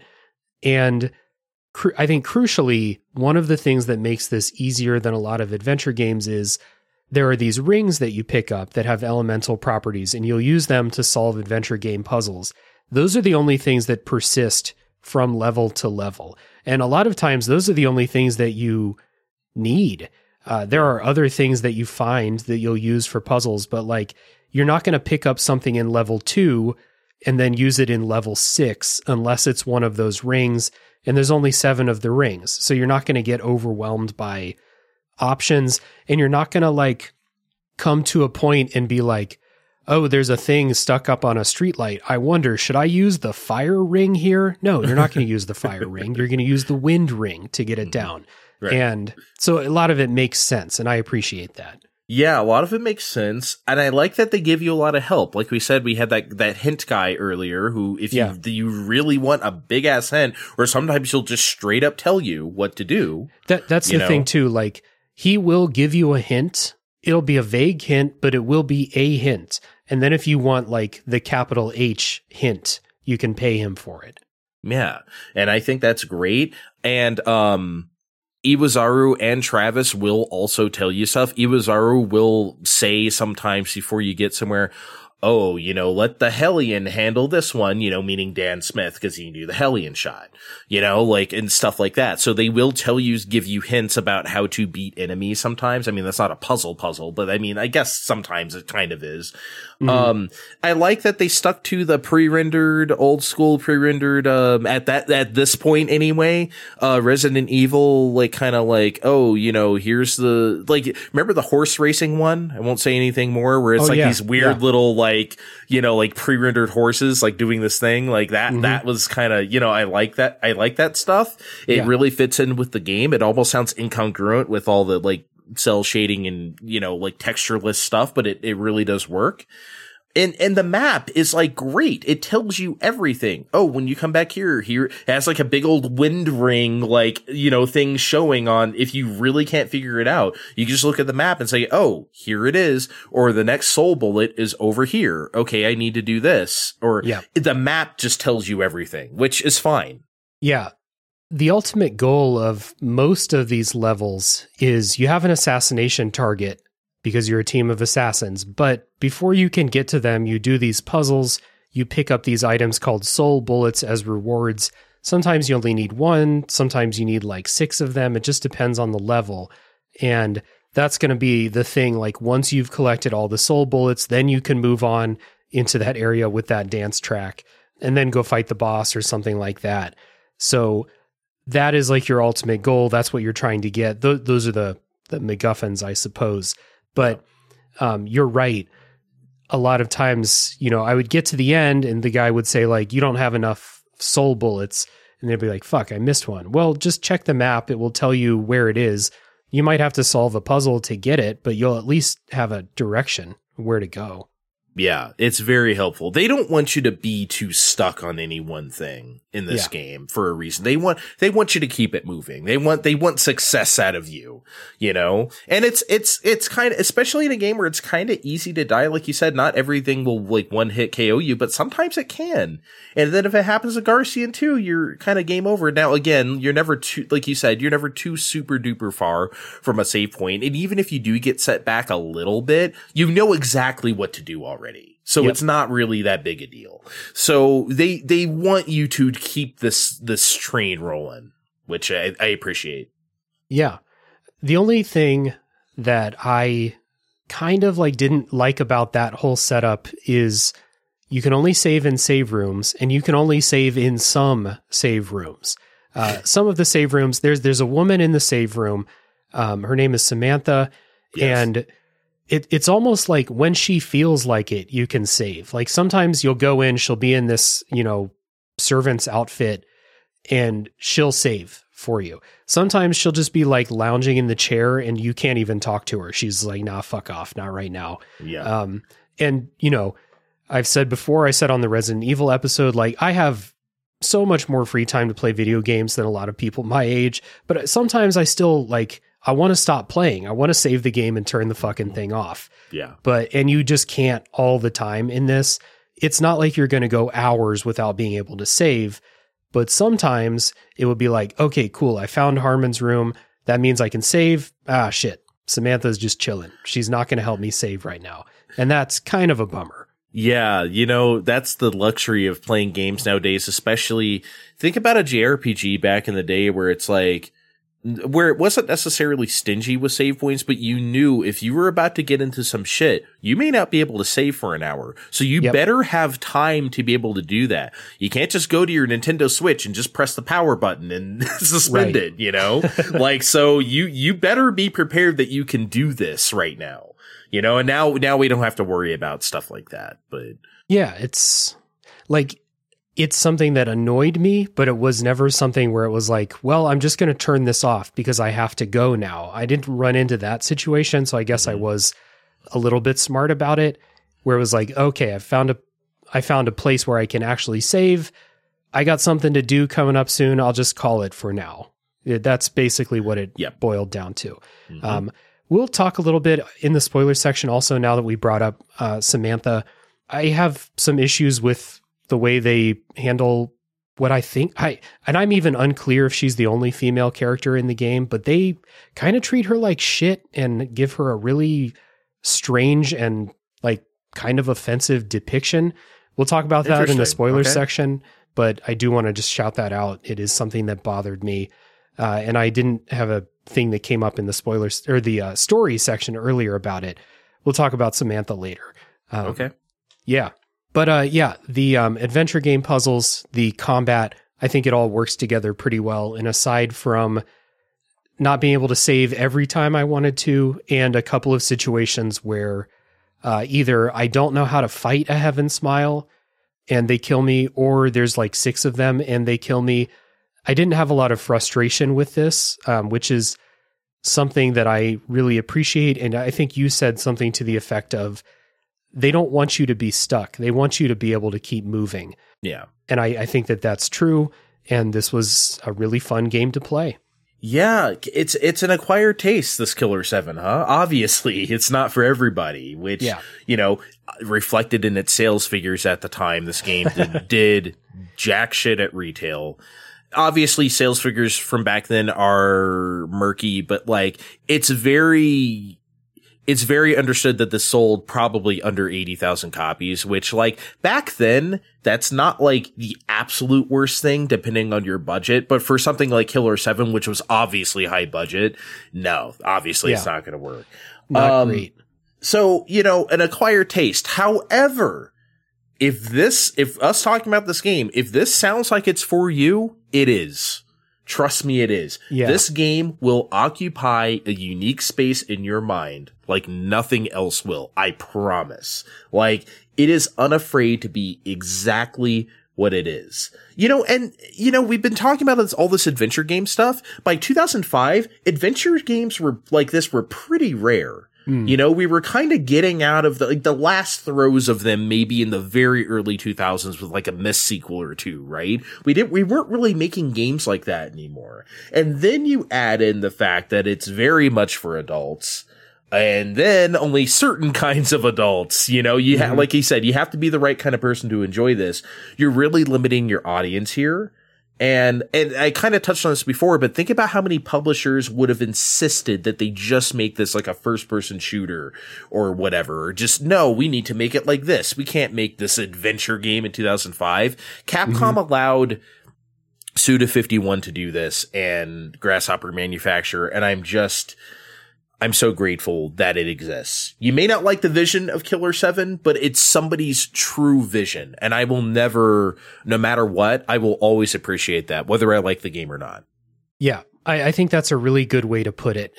There's a lot of whinging out there about homogenization of video games and, chasing trends and things like that. And then you get something like this that doesn't seem to be chasing any trend whatsoever. There's nothing about this game where I was like, oh, they're pandering to this audience. Nothing about this game felt like they were like, well, let's try and latch on to this, the rising draft of these other types of things. Like in 2005, whatever trends were going on, like first person shooters, this is a first person shooter, but it's not like Halo or something like that. It's not like Call of Duty. And you could never market it as one, because if you market it as, hey, here's the new FPS from Capcom, you'd be like, people get this home and be like, what?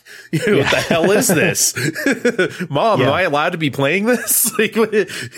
So when we are wrapping up here and we're talking, closing thoughts and talking about, recommending this to people, I think that you said it really, really well, where if this is something that you value, if you value playing unique games with unique visions that are the authentic version of like that vision that someone had. I don't get the feeling that this game was watered down from the original vision. And if it was, God help Suda51, because this game's weird as fuck. So if you value stuff like that, if you take a look at this aesthetic, or if you've enjoyed the stuff that we've talked about, I think Killer7's definitely worth a try. I am not going to sit up here and say that everyone's going to love it. It's a polarizing game, and I think that it earns that reputation. It earns those differing opinions, but I do think that like this is something to be valued, to play stuff like this. And this is why there's part of me that thinks that like auteurism and auteur worship is harmful. But then the other side of it is you do get really authentic pieces of people's visions like this. And, I've covered some Kojima stuff on the show, and there's more upcoming. And with projects like that, you get the good parts. You also get the warts, because no person is perfect. And the closer you get to one person's vision, the more of those warts will show too. Yep. But this is valuable. Stuff like this is valuable. So Killer7, if it sounds interesting, like Andre said, worth a try. And it's not expensive, but you can buy it on Steam. Yeah. A couple bucks. It's good. Yeah. Even if you were, for some reason, found like an old like GameCube version, I don't recommend PS2, but like an old GameCube version, even just do that. I still think that version would hold up just fine. Mm-hmm. Nice. So before we get into the spoiler section, we'll take care of a little bit of housekeeping. First things first, Andre, I've mentioned Find Time at the top of the show. I mentioned the Capcom 5 two-part series that you all did. But what other types of stuff do you do on Find Time? Going to introduce the show, and obviously tying in with this episode, we'll recommend those Capcom 5 episodes. But if there's anything else that you feel like is representative of Find Time, we can point people that way too. There's some episodes I'm really proud of. I would say, I think November 2022, me and a friend Vin guested on the show, and we talked about Mega Man and Bass and how when it came out, it was like revered as like this super Famicom import. Nowadays, its reputation is trash. Mm-hmm. And we went through like a lot of stuff, like whether it's like YouTube, like groupthink, or like, like how this game's reputation got tarnished from something that was people loved. Now people just say it sucks. And then we talk about the game itself and why we like it. But then also we take those criticisms and sort of defend the game against it. And I think it's one of the better things that we've put together on Fine Time. I was super proud of that episode because it came out kind of perfect. I almost don't say that about anything I do, but honestly, I wouldn't change a thing about it. I think, nice. There's that. If I'm trying to think, what else did we, you said the Capcom 5 stuff. An episode, and this, I'm partially saying this because this is our most downloaded episode on Fine Time, but around that same time, I would say like beginning into fall, late summer, 2022, we did an episode called Arcade Archives, A Beginner's Guide. Because it's so intimidating. You get a new Arcade Archives game comes out every week. You go on the eShop or PSN, you just see it there and it's like, well, what is this? And there's hundreds of them. But we're those kind of arcade heads where we just, hey, if you don't know what you're doing out there, you want to get adventurous, you don't just want to play Pac-Man or something, here's some stuff that you can play. And people seem to appreciate that. So I'm glad. Because people always ask me, what do you recommend to play this? And I'm terrible at recommendations because I'm like, I don't know your taste. I don't know you, right? So I can't give you a recommendation for you. I thought that episode was a nice general way to say, hey, here are some things that I think a lot of people can enjoy. So yeah, maybe those two. Nice. Awesome. And then, I guess just give the general pitch for like, what is the general premise of Fine Time, aside from those, single episodes? Fine Time is just a show where we talk about what we're interested in. Sometimes it's what we're genuinely playing, rather. I guess I could put it that way. Sometimes it'll be the latest and greatest. Like, I mean, we're going to record right now and talk about Mario Wonder. But sometimes it's like, hey, I've been playing this obscure TurboGrafx CD game that I want to talk about. Whatever we're genuinely playing, that's what we're going to say. We do industry news, hot takes on industry news, because we love that. We love, like, talking like, oh, what's the latest bullshit about like Intellivision Amico or whatever, like what's the, like obviously we've been like LOLing at a lot of the Microsoft, Activision merger and stuff like that. So we like talking industry stuff, and then we play silly games, we do the thing. We often do a thing called Pokemon Real or Fake. I know jack shit about Pokemon. So Steve will make up Pokemon names, or sometimes they're real, and I'll have to guess real or fake while Kevin laughs at me. It's great. Nice. It's a perfect formula. All Kevin does is sit there and laugh. It's perfect. He's got a good gig. Yeah. Yeah, it's great. But we just like to have fun. We like to have fun with video games. We like to have fun with the audience and be our authentic selves. So yeah, Fine Time. I think that doing a podcast where you jump between topics, and then a lot of it is just kind of like, what are you playing or what do you want to talk about this week? I think that it's a hard thing to pull off and make yourself stand out from other podcasts that do news and what are we playing and things like that. But I think that you guys have a great mix of chemistry, knowledge about what you're talking about, which is important. You guys know a lot more about video games and video game history than I do. I'm just here talking about exactly, I played this game, we're talking about it this week. I don't really dig into news or history all that much because I don't know shit. So you guys do. I think it contributes a lot to a really fun and informative show and those two things are hard to pull off at the same time. So I want to give the recommendation for everyone out there to go check out that Mega Man and Bass episode. Go check out those Capcom 5 episodes.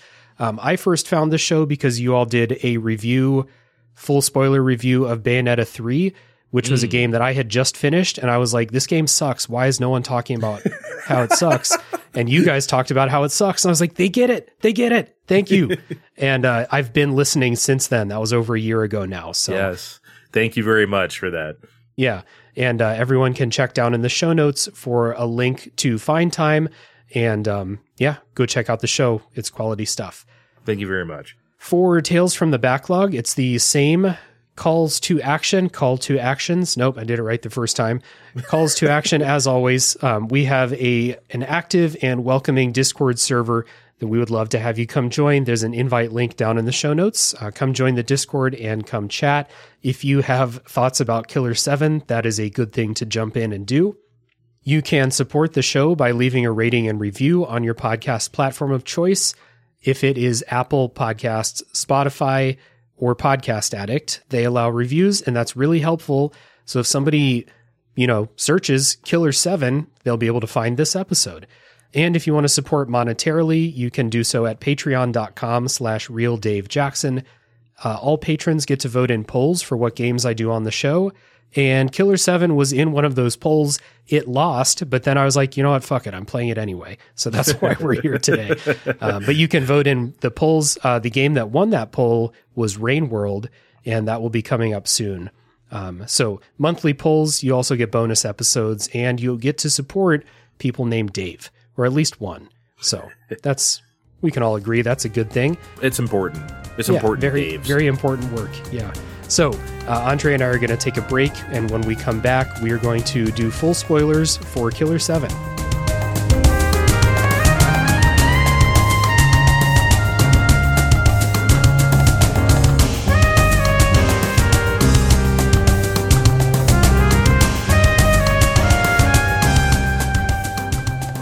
Okay, Andre and I are back, and we are going to do full spoilers for Killer7. Now, I said in the non-spoiler part that I didn't fully, understand the story, so we are not going to explain the story of Killer7. You're going to have to go elsewhere for that if that's what you want.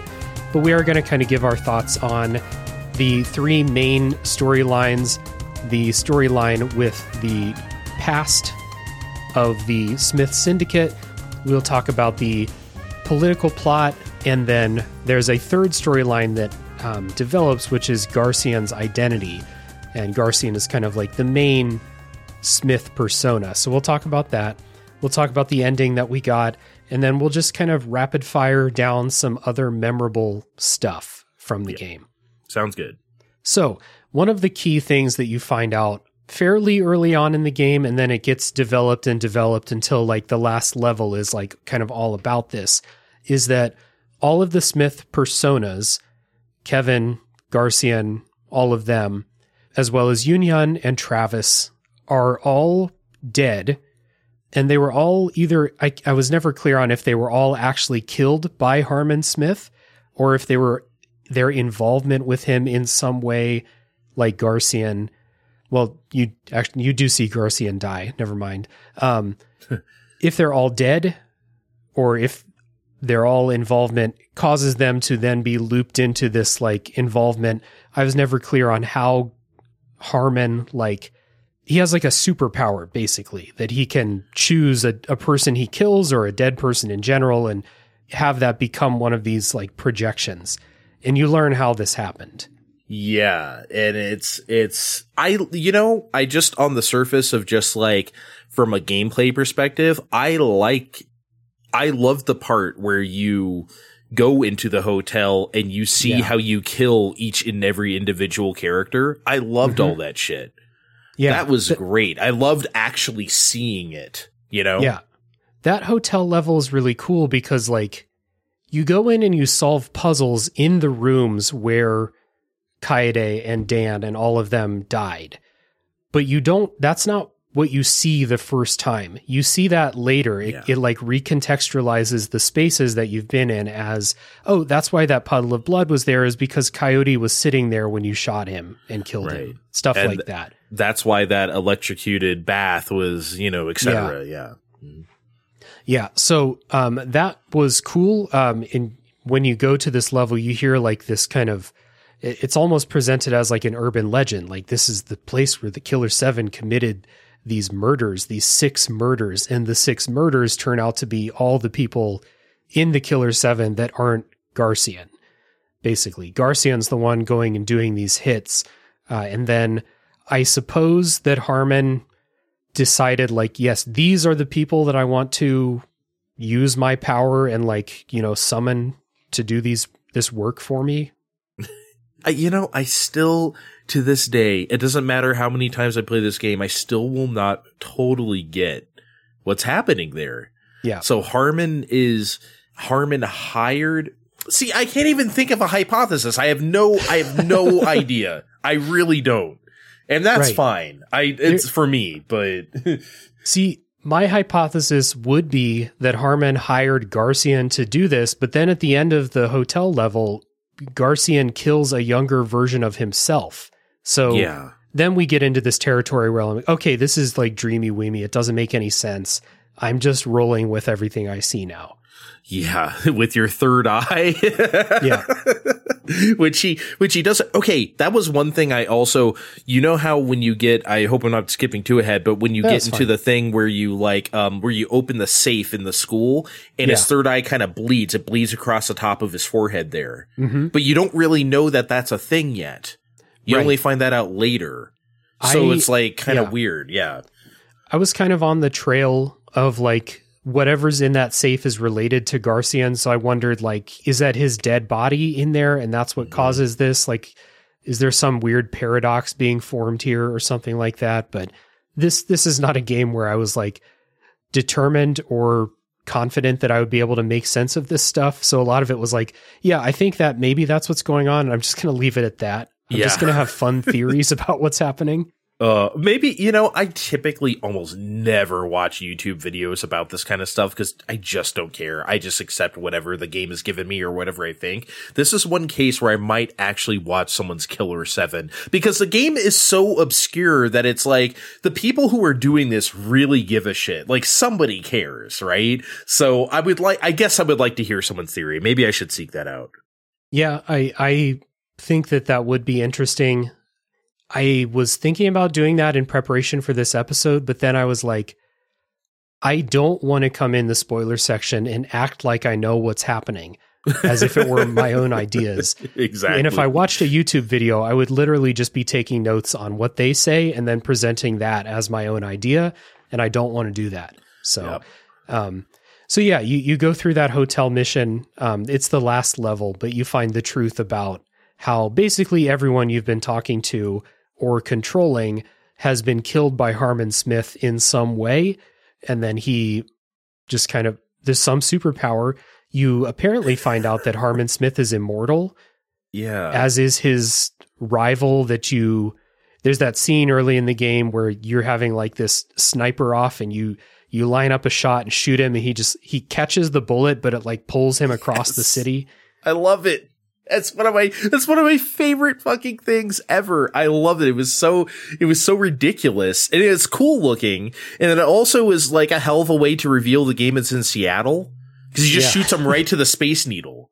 So it's like, okay, I guess that's a thing. But then like that happens early in the game. And of course, at the end of the game, that happens again to reveal, I guess it looks like the future, but it's also still the Space Needle. So I guess it's just kind of, it's supposed to just clue it in. Hey, this cycle happens forever. Him and Green Dracula over there. Yeah. I wasn't clued in that this is the far future. So like this is something I pulled off the Wikipedia entry. Like the fact that it's, like there's a bunch of like, I couldn't tell if it was Chinese or if it was kanji on the signs in that last, the far future scene. Mm-hmm. I was just like, oh, this is, well, Shanghai has towers like that. So I don't know, maybe they're in Shanghai this time, but apparently it's the far future. Again, this is like, I don't know where I am. I don't know when I am. I'm just taking it in at this point. But I guess we do have like this eternal struggle between Harmon and his rival, who I didn't write his name down. It doesn't matter. I don't even remember. Let me try to get this straight. So after you beat the last level, you get one more thing in Garcian's trailer, and we'll talk about Garcian's trailer more. Yeah. And Harmon looks like he's dead in there, and there's that door in Garcian's trailer in the back, the one with like the safe lock on it, the one that has all like the screaming and shit coming from it the entire game. That's one hell of a tease for like, because every time you're in the trailer, you hear this like wild screaming happening from behind the door. And I'm just like, every time I was in there, I was like, well, I'll go see if I can open it. You never can until 2 times at the end of the game. I don't really know what's going on. The first time you can go in, there's like Harmon and his rival are like playing chess or some shit. Yes. And then the second time you go in, you go all the way down to the bottom, and it's supposed to be like the mother of the Heaven Smiles, and it's Iwazaru. But you kill him, and then it turns out that was Harmon's rival or some shit. So, like, I'm still very confused about what the hell's happening in that I would room. imagine that the torturous screaming was obviously Iwazaru, I guess.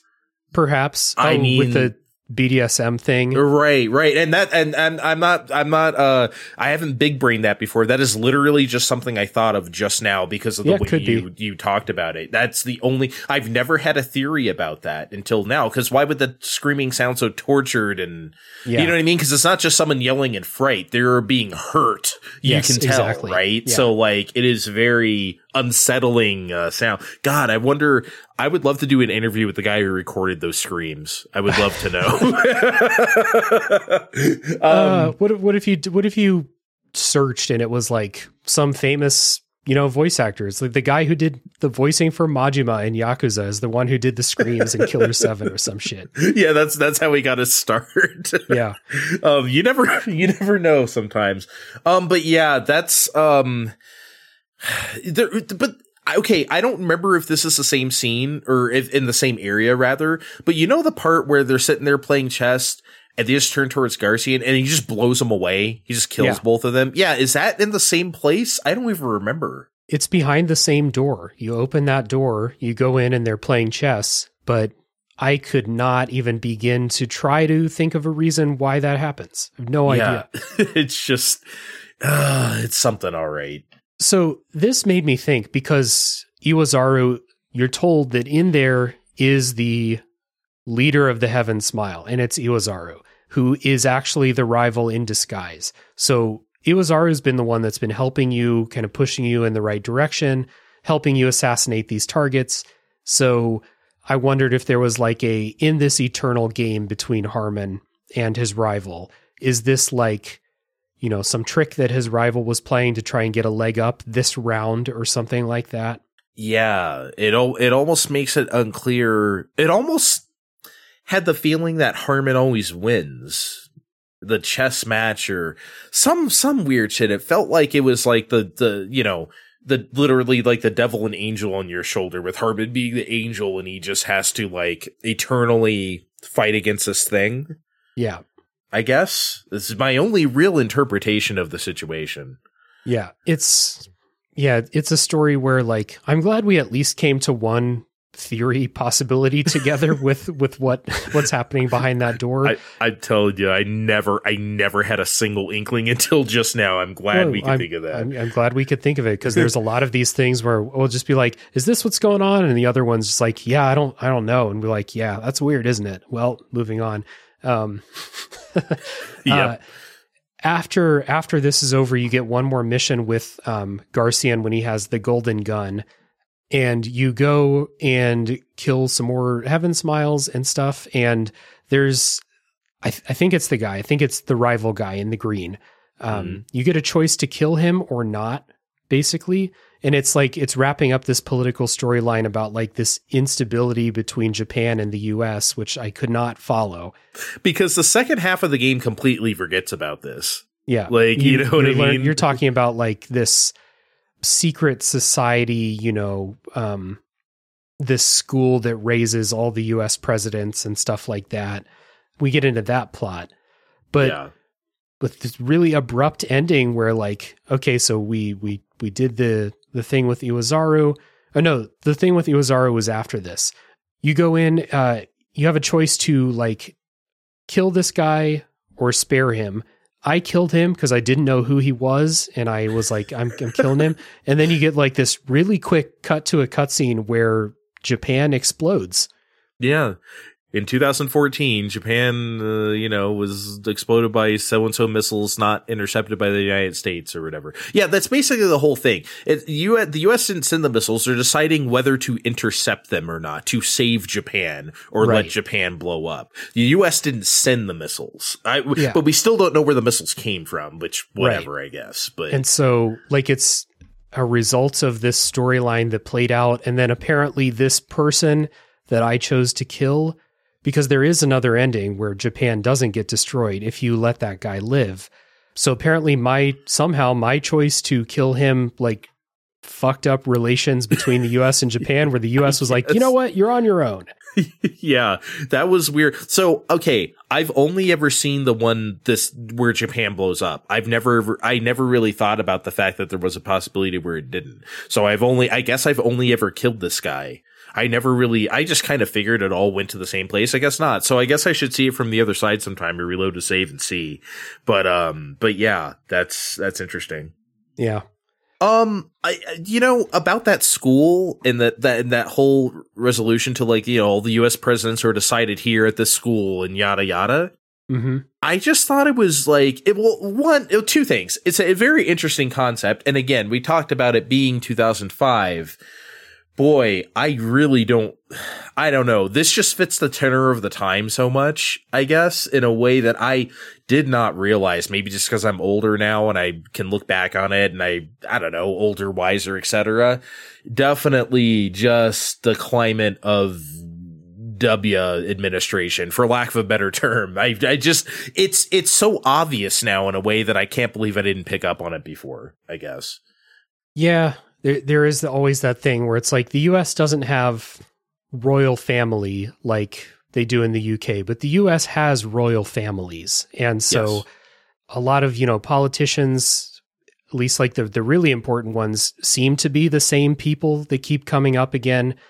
So the fact that they kind of portrayed this in this game as, we have this school for the ultra elite and everyone who graduates from here eventually becomes the president.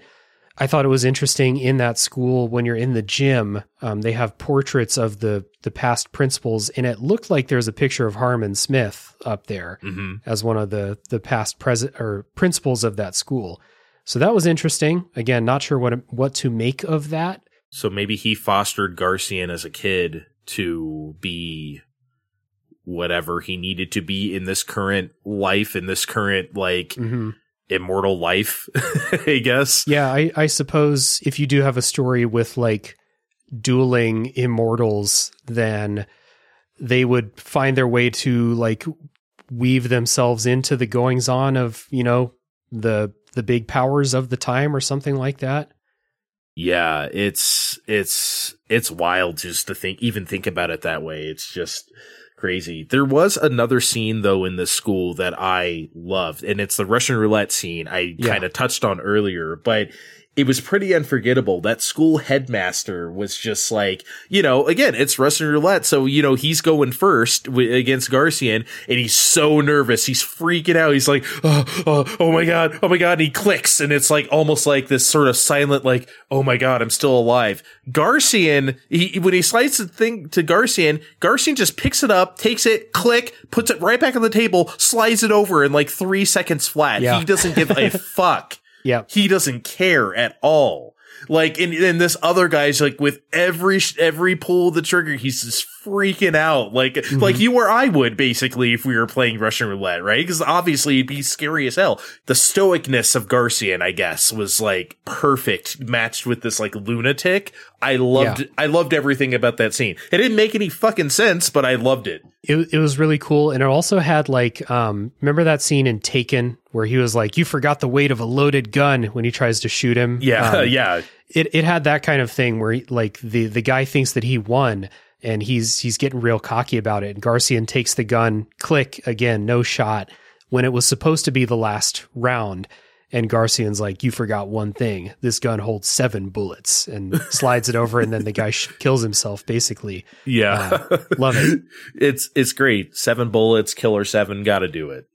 We didn't really camp out we kind of spread out discussion of voice acting through several things, but I don't think we actually got to the point where we were just like, hey, the voice acting for Garcian, because he talks a lot, and other characters that talk a lot, is really good. Like, so you have this scene where Garcian and this person are playing Russian roulette, and Garcian is cool, confident, totally in control the entire time. And like the voice acting and stuff is excellent for portraying this.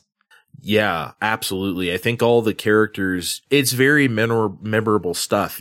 Dan Smith has that like very like I'm the hero voice, you know, and it's like it's perfect for him because it works. Coyote, all of them have, well, Kevin doesn't speak, but like Coyote is from South America somewhere, I forget. But like, you know, he has that like perfect accent. Masta Smith is obviously also Hispanic. He sounds like it. Like everyone was like perfectly like, I don't know. Everyone was played really well, I think, when they don't sound like ghosts. Yeah.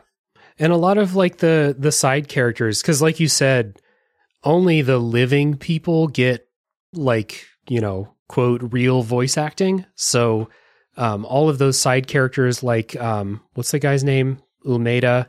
The guy with the afro that scares Iwasaru. Yeah, apparently. Yeah. So his voice acting is good. You know, all the villains that you come across, those the Power Rangers ripoffs, they're all great. Yeah, it's fun. Yeah. Let's talk about those Power Rangers, the handsome men, as they say. I wish I knew what they're actually called. I just call them fake ass Power Rangers. Yes, the handsome men. The handsome men. Full ass like anime sequences too, introducing them and shit. They didn't hold back. Like they really sold it. Yeah.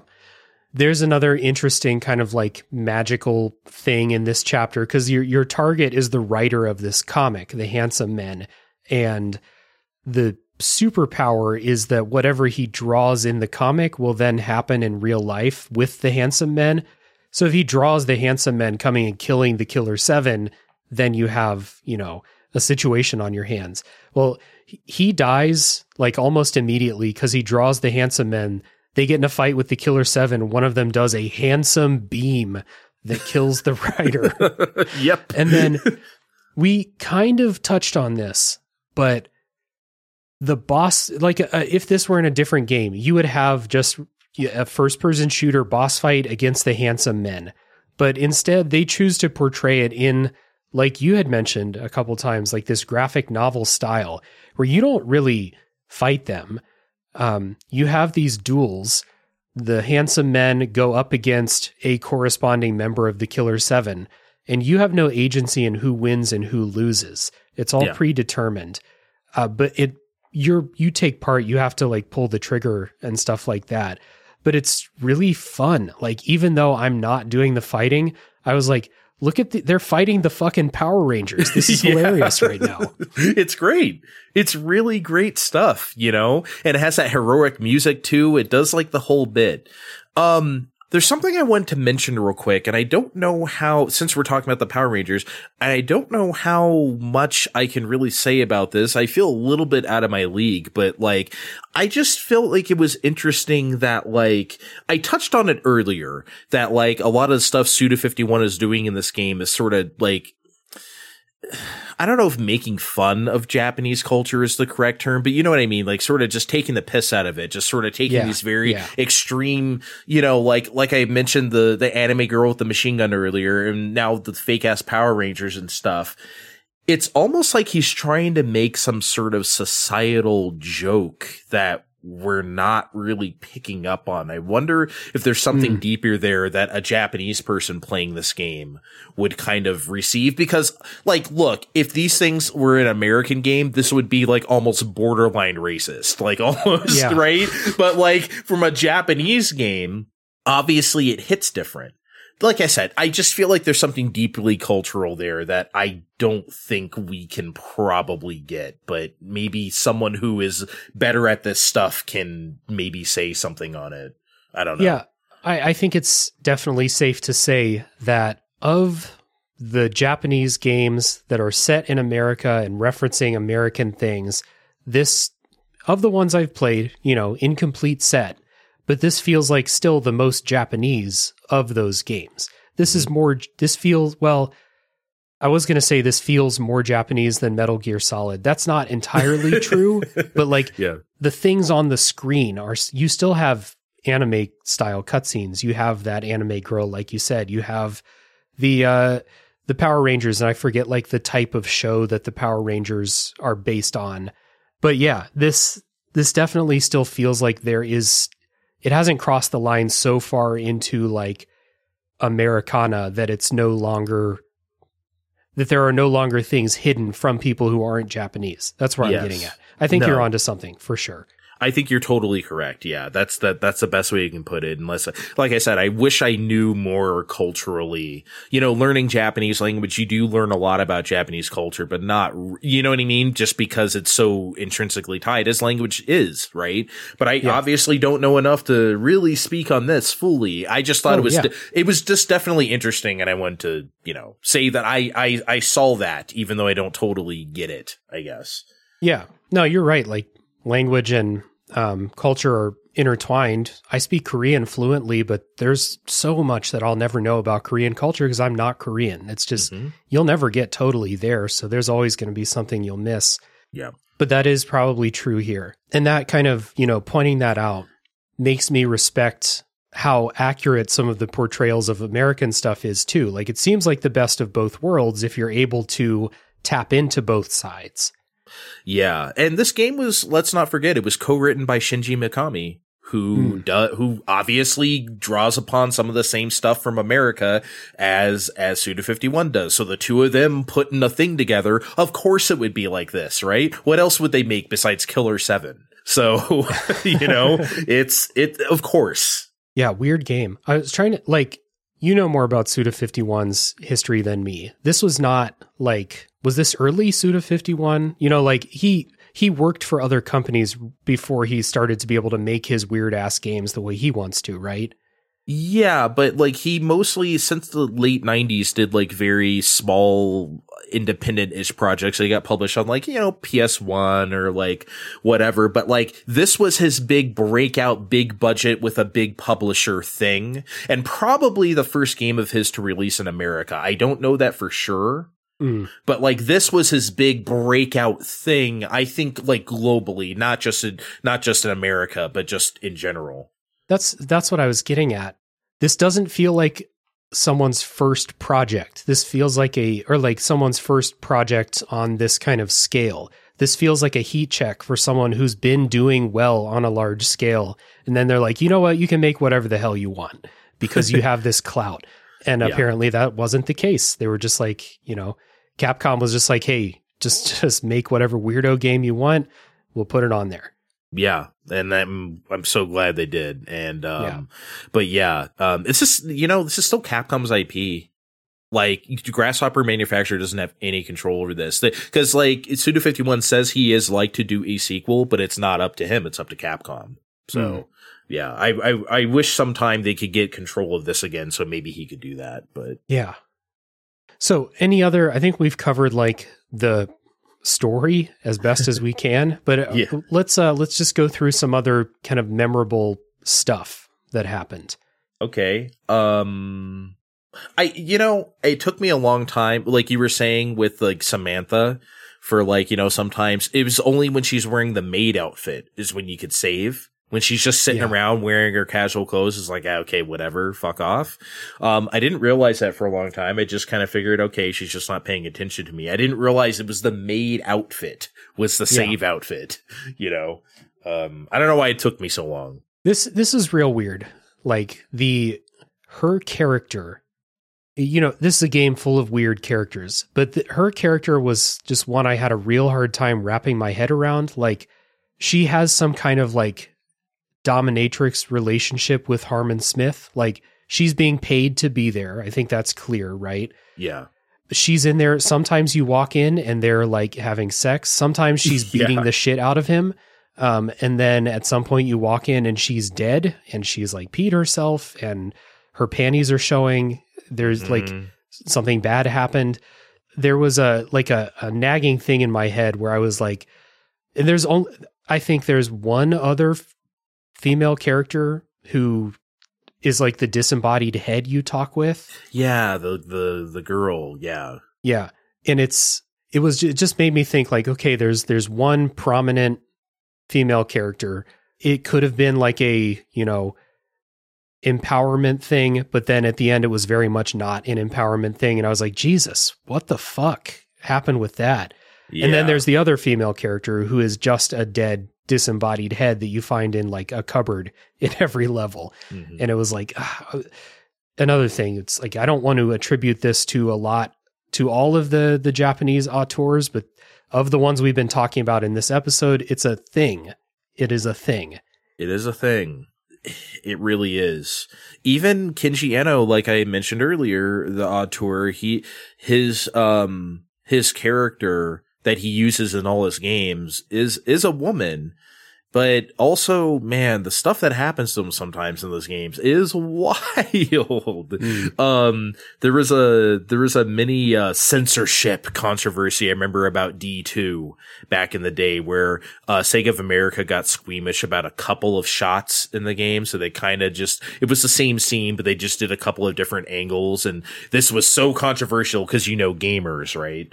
And I remember that back in the day, and I was thinking like, I get it. Like, I don't think it was a big deal. I think they kind of they made more of it out of than it should have been, but whatever. Point being of me saying that, yeah, the Samantha stuff, it's funny until you brought it up to me this way. And just now, and even before we did the podcast, I was like, yeah, I guess so. But I don't know if that's a failing on me to think that, like, man, this is kind of I don't want to say it's a problem in this game necessarily, but when you put all the evidence together, especially with the, people have criticisms of Kojima stuff and whatever in the same way, right? Yeah. And I don't think this is a pattern in Suda51's games. I'll put it that way. Okay. Personally. Yeah. And this is, the only one I've played. It was just something I noticed where I was like, okay, so we have one prominent female character. Her purpose is to be this, her purpose is to be like this dominatrix figure. And then she dies in a way where I was like, all right, is that the way that she had to die in this story? Like, you couldn't have just found her laying on the floor dead in a pool of blood like everyone else in the game. It's just something that like, maybe I'm keyed into a little bit because I'm a bit more sensitive because I have been playing Kojima games, and that's an issue in Kojima games. So just something that I thought to mention. And it was noteworthy because between all the levels, you always have these scenes between Samantha and Harmon, and they're always so fucking weird. Like, I have no idea what's going on there. She's slapping the shit out of him. Come on, old man, eat, or whatever. Just trying to force like cream of wheat in his mouth or whatever it is, right? Yeah. Like, it is just like so wild. But that made me think, like, is Harmon in this particular immortal life starting to die, so he needs to stay alive long enough for, like, who the fuck knows? I mean, I don't even know, right? But that was part of why it didn't make sense to me, because sometimes Samantha is there for this, like, very obviously, like, she's there as a sex worker and nothing wrong with that, but that's not her whole role. Sometimes she's there trying to get him to eat. Sometimes she's there just hanging out, and she's like, I was just waiting for you to get here. So I don't know, you watch the old man. Now I can go to school and shit. Like, I have no idea what's happening with her character. And yeah, just the ending was like, okay, I was already on the, like, okay, what's going on here? And now the ending of her storyline was like, all right, we didn't have to do it like that. It could have been more interesting, I guess, than her just being dead. It was literal dead end. I guess it could have been more than that, but it was just like, oh, I guess she's dead now. Or moving right along. You raise an interesting question, because, like, if Harmon is immortal and he and this other person are on this, like, this eternal battle against each other, then yeah, why is he this, like, completely feeble old man in Garcian's in Garcian's trailer? Like, he never talks in those scenes. Maybe, you know what it could be? Maybe doing, like, the projection, because you're controlling Garcian during those scenes. Maybe that is just too much. Like, he can't exist in both states. Yeah. At the same time, maybe. And also, like, because to speak to him, you have to go to the TV and turn to him, and then Samantha becomes the maid Samantha, the master will see you now, or the master is awake. Mm-hmm. Right? And then you're talking to him in this, and Garcia kneels because he feels fealty towards him, and then, like, Harmon does speak to him in that instance, but that has to be some sort of mind thing. It's not, real, right? I don't know, man. It was so weird. Yeah. It was so weird, Killer7. The whole thing. Yeah, the whole thing. Let's see. I think we covered a lot of the stuff I wanted to touch on in the spoiler section here as far as memorable stuff. The Olmeda boss fight, I guess, is one thing I want to talk about. How he turns into this monster because of this, because the Heaven Smile like virus turns him into this monster. Yeah. But before you do that, you have this scene where, like, because he has like this almost like a cult basically in this town, right? And you have this scene where he like chooses this lucky winner and he gives them like this sports car and he makes them like drive as fast as they can, like to a faster than possible speed in a sports car, so fast that like they die from driving too fast. And that's their like reward for being picked by the leader. That was another one of those scenes where I was like, that is really fucking weird. I don't think it fits into the greater story, but like that, who had this idea? What's going on here? Yeah, and they did that in like an anime sequence too. That wasn't real time. They really wanted you to see, and like, yeah, it was so weird. It's just like, oh man, it was wild. Yeah, I love that scene. Might be my favorite scene of the game. I just thought that was crazy looking. And then you fight Olmeda by like, oh, his brain's out of his head. I just shoot it once. Okay, that's over. It was just like, okay. I like how they don't really try to make you work for most boss battles that way, but that was fun.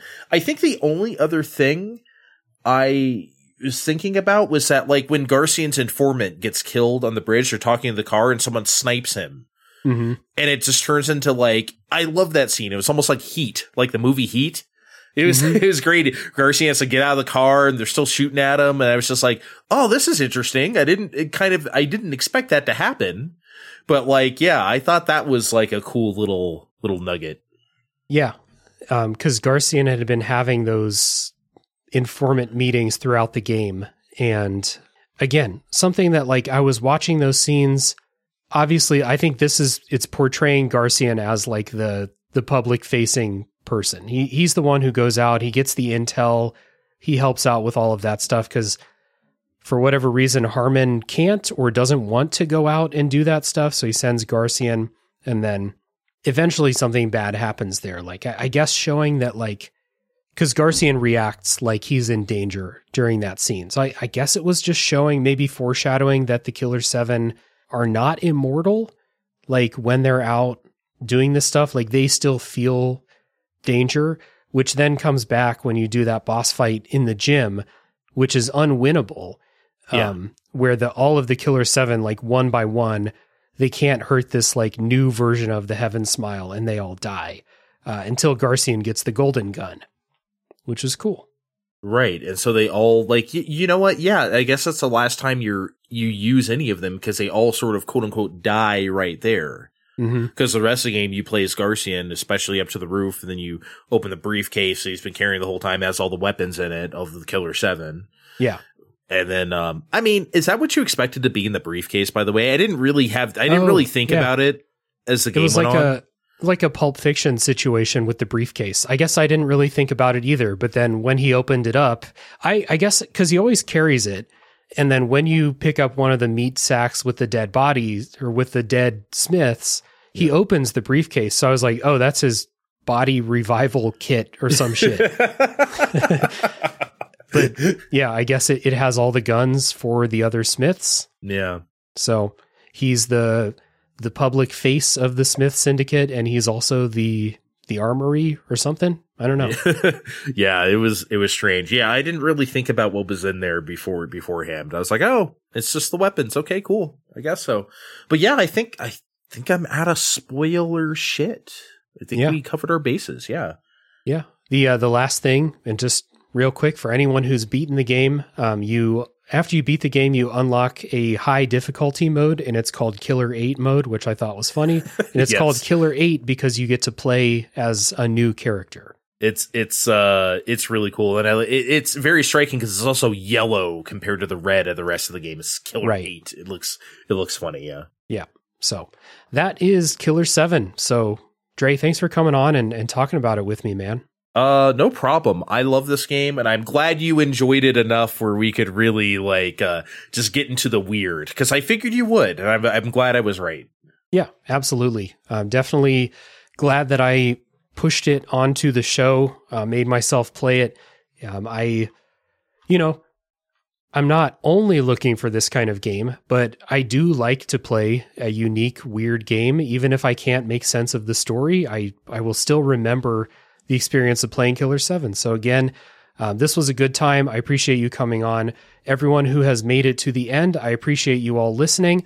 You can, again, check down in the show notes for Find Time, which I recommend you check out. Especially, I'll probably just put links to those Capcom 5 episodes as well. So if you want to go straight from Killer7 to the series on the Capcom 5, that makes a lot of sense. So go down and check down there. Appreciate everyone who listens. As always, thank you to the patrons, and tune in next week for the next game to come out of the backlog.